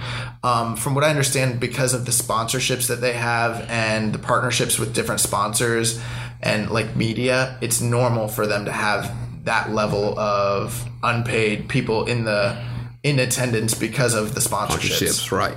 And it's almost kind of like what WWE does sometimes, where they paper shows. Like they'll go out and give people free tickets just so they can get the attendance number up. I don't know if it's so much like I would consider it like papering, but yeah, I think like because of their alliances with different sponsorships. I mean, I don't know. I'm not saying it's the same, but it's kind of that concept of like, how can there be unpaid people in there? I've been to UFC show. I know UFC does the same thing with like Fox, because I've been to a UFC show where I went for free because I had a connect, and Fox has comped tickets. You know what I'm saying? You know what I mean? So, right, yeah. Because Fox is their sponsor. So that's the same thing. If you have sponsors and you're a big company like that, you're going to have people that are comped coming to the show. I don't think it's so much like they're going on the street like trying to convince people to come in by papering it. But I know what you're saying. I'm just, I think that the bottom line is for New Japan, this was considered an extremely successful event for them. So that's pretty awesome. So we got those numbers. Some other news. For those of you that might be thinking about attending New Japan's next U.S. event, Strong Style Evolved on the date March 25th. March 25th. The tickets officially are going to go on sale on January 29th at 1 p.m. Eastern Time, 10 a.m. Pacific Standard Time. They announced that basically what the ticket prices are going to be. So if you want to sit like on the floor for rows 1 through 4, it's going to be a $200 price tag. For rows 5 through 12, it's going to be $150. If you're going to stand in the stadiums, which I guess are bleachers, for the first 7 rows, it's $100. Rows 8 through 14 is $80, and for the last 15 through 24, it's $50. Last year, they sold out that show in Long Beach within minutes. Right. So I'm assuming there's a good possibility that this show will sell out very quickly. Yeah, they are in a bigger building, but I'm still expecting a very fast sellout. Yeah, but I mean, those are the details there. And if you want to, look up buy the tickets or whatever, you can go online, New Japan, NJPW1972.com.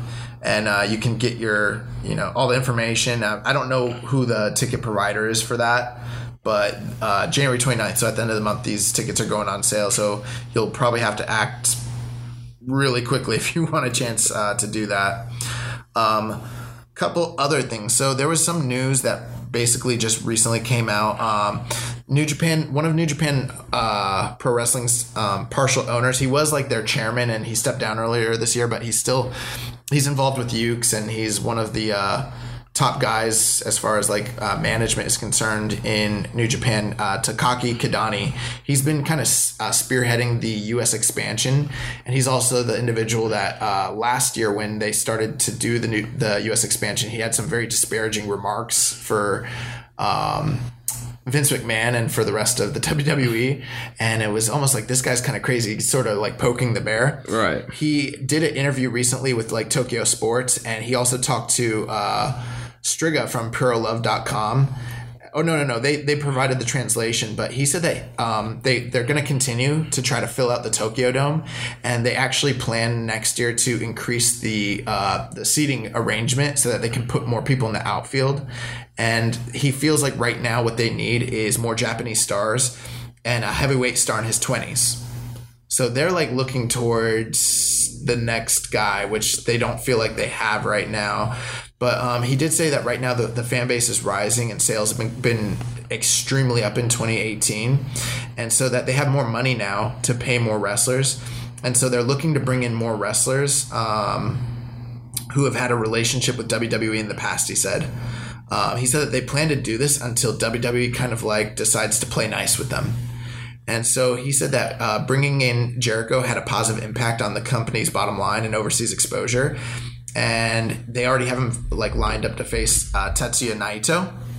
So that he said that he remembers like basically back in 2012, they had 1,890 members in their official New Japan fan club. And that figure right now is at 12,000. Wow.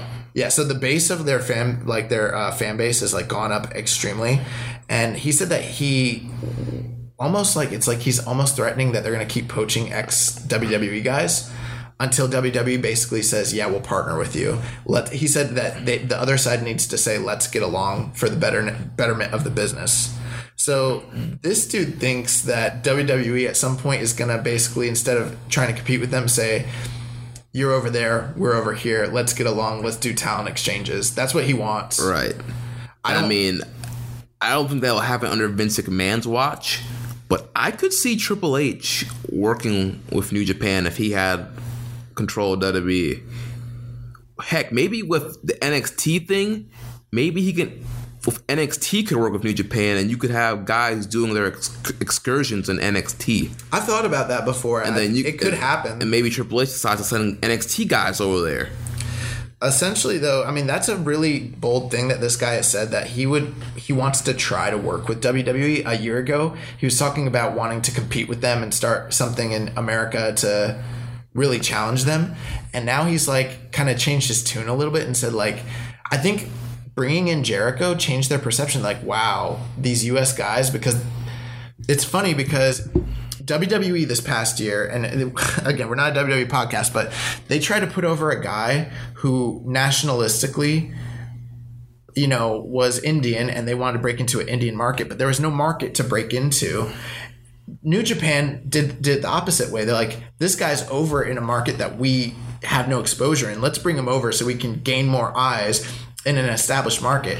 It almost seems like WWE would be smart. They had Ibushi before. They couldn't sign him, but they've got Asuka and they got freaking Nakamura and they got Kenta. These are some of the biggest names in Puroresu, like modern history. Don't you think it would have been smart for them to like actually establish them? And what were the chances that they could have possibly gained viewership over in Japan the way that they're starting to pull it over from North America? You know what I'm saying? Right.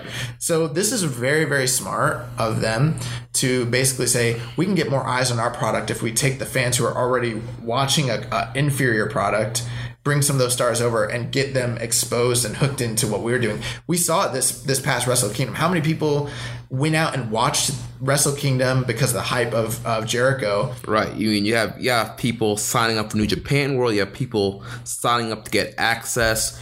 I mean, like you said, man, there's 25,000 new subscribers. Like, people are getting hooked on this product. Yeah, I saw a lot of people that basically were saying that they're like, I've never watched New Japan, but I want to see it because everyone's talking about it, and the hype for it was like that real. And if they can like keep bringing over, like, I'm not saying that the answer to New Japan, I love New Japan and I think it's an awesome Japanese product, and I don't want to see it get westernized. That's not like what we're about. I'm not like sitting here being like, yeah, let's turn it into WWE. Right. Like, yeah. No, you don't need to do that. But the fact of the matter is, if there are certain guys that you can bring over and who are like incredible talents and get more exposure, and maybe you utilize them the right way so that you can put over guys like Okada and Naito and really build up your brand, like, why wouldn't you do that? Or like another thing too, I talked to Rich about this, like, why couldn't a talent exchange work? You got guys like, for instance, Seth Rollins, who, yeah, he's gone away because of injury, but look how stale this guy is right now. And this was someone who seemed like he was going to be one of the biggest stars in the company. Like 2 years ago, he was like the focal point of the company, and he's like overexposed. What if you sent him away to Japan for a year? And how would that be bad for them? I mean, he could go over there, get just like what they're doing, Jericho, get bigger, get new, fresh matches. And when he comes back, it's a big deal. Yeah, he's a brand new star. That's why I'm like, dude, you're on two different sides of the world.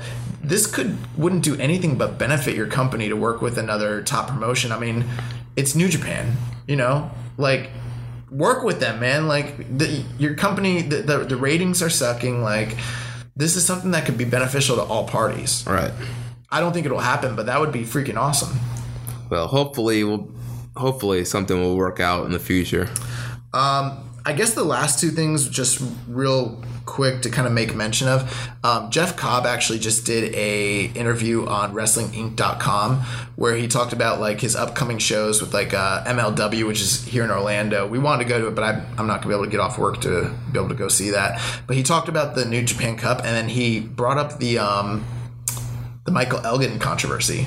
Mm-hmm. And they kind of asked him about like we touched on it earlier, a couple shows ago, but he said basically this is what Cobb said. He's like, you know what, those kinds of things, I try not to get involved in that. He's talking about the tweets.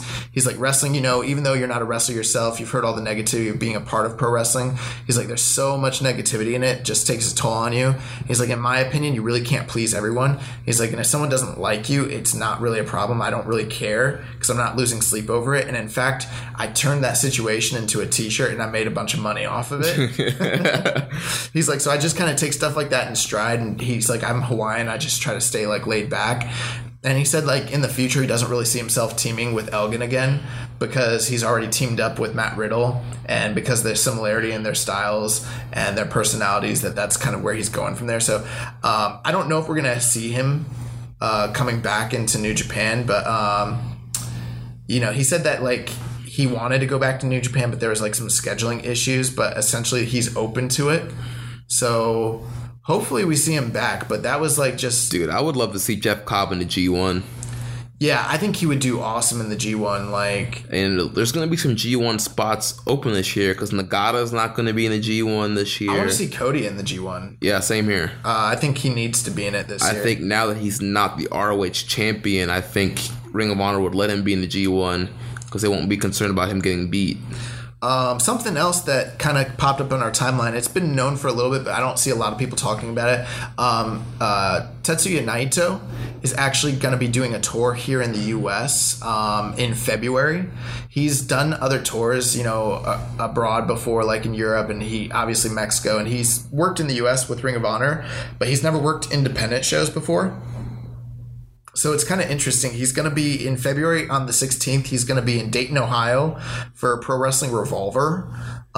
They haven't announced who he's wrestling yet, but he's doing a show there. And then he's going to be in Chicago for AAW the next day on February 17th. He's going to be wrestling Sami Callihan. He'll also be doing a autograph signing at the Pro Wrestling Tees store that day. And then on the 18th, he's going to be wrestling for Glory Pro Wrestling in St. Louis for their 1-year anniversary show. He'll be wrestling AR Fox. Nice. Yeah. So, I mean, if you're in any of those areas, that's something really, worth kind of checking out. I mean, it's Naito. He just headlined the Tokyo Dome. That pretty much wraps up all the news for me. Did you have any final thoughts or anything, Jeremy? No, it's going to wrap it up. Thank you for everybody that's listening and supporting our show and the New Japan product. For all you new subscribers to New Japan World, listen to our show and we will guide you on all the upcoming shows that are coming up. So make sure you follow us on Twitter at KI Strong Style. You can follow me at Jeremy L. Donovan. You can follow the Social Suplex brand at Social Suplex. Don't forget about our t-shirt contest that you can leave a rating and review and be entered to win a wrestling t-shirt of your choice. And make sure you check out all the other shows on our network, One Nation Radio, the SMC podcast, and the Ricky and Clive Wrestling Show. And next week's episode, we will be announcing the winners of the Keeping It Strong Style 2017 New Japan Awards. So that will be a very fun show. Thank you all for voting in that show. Until next time, goodbye and good night. Bang!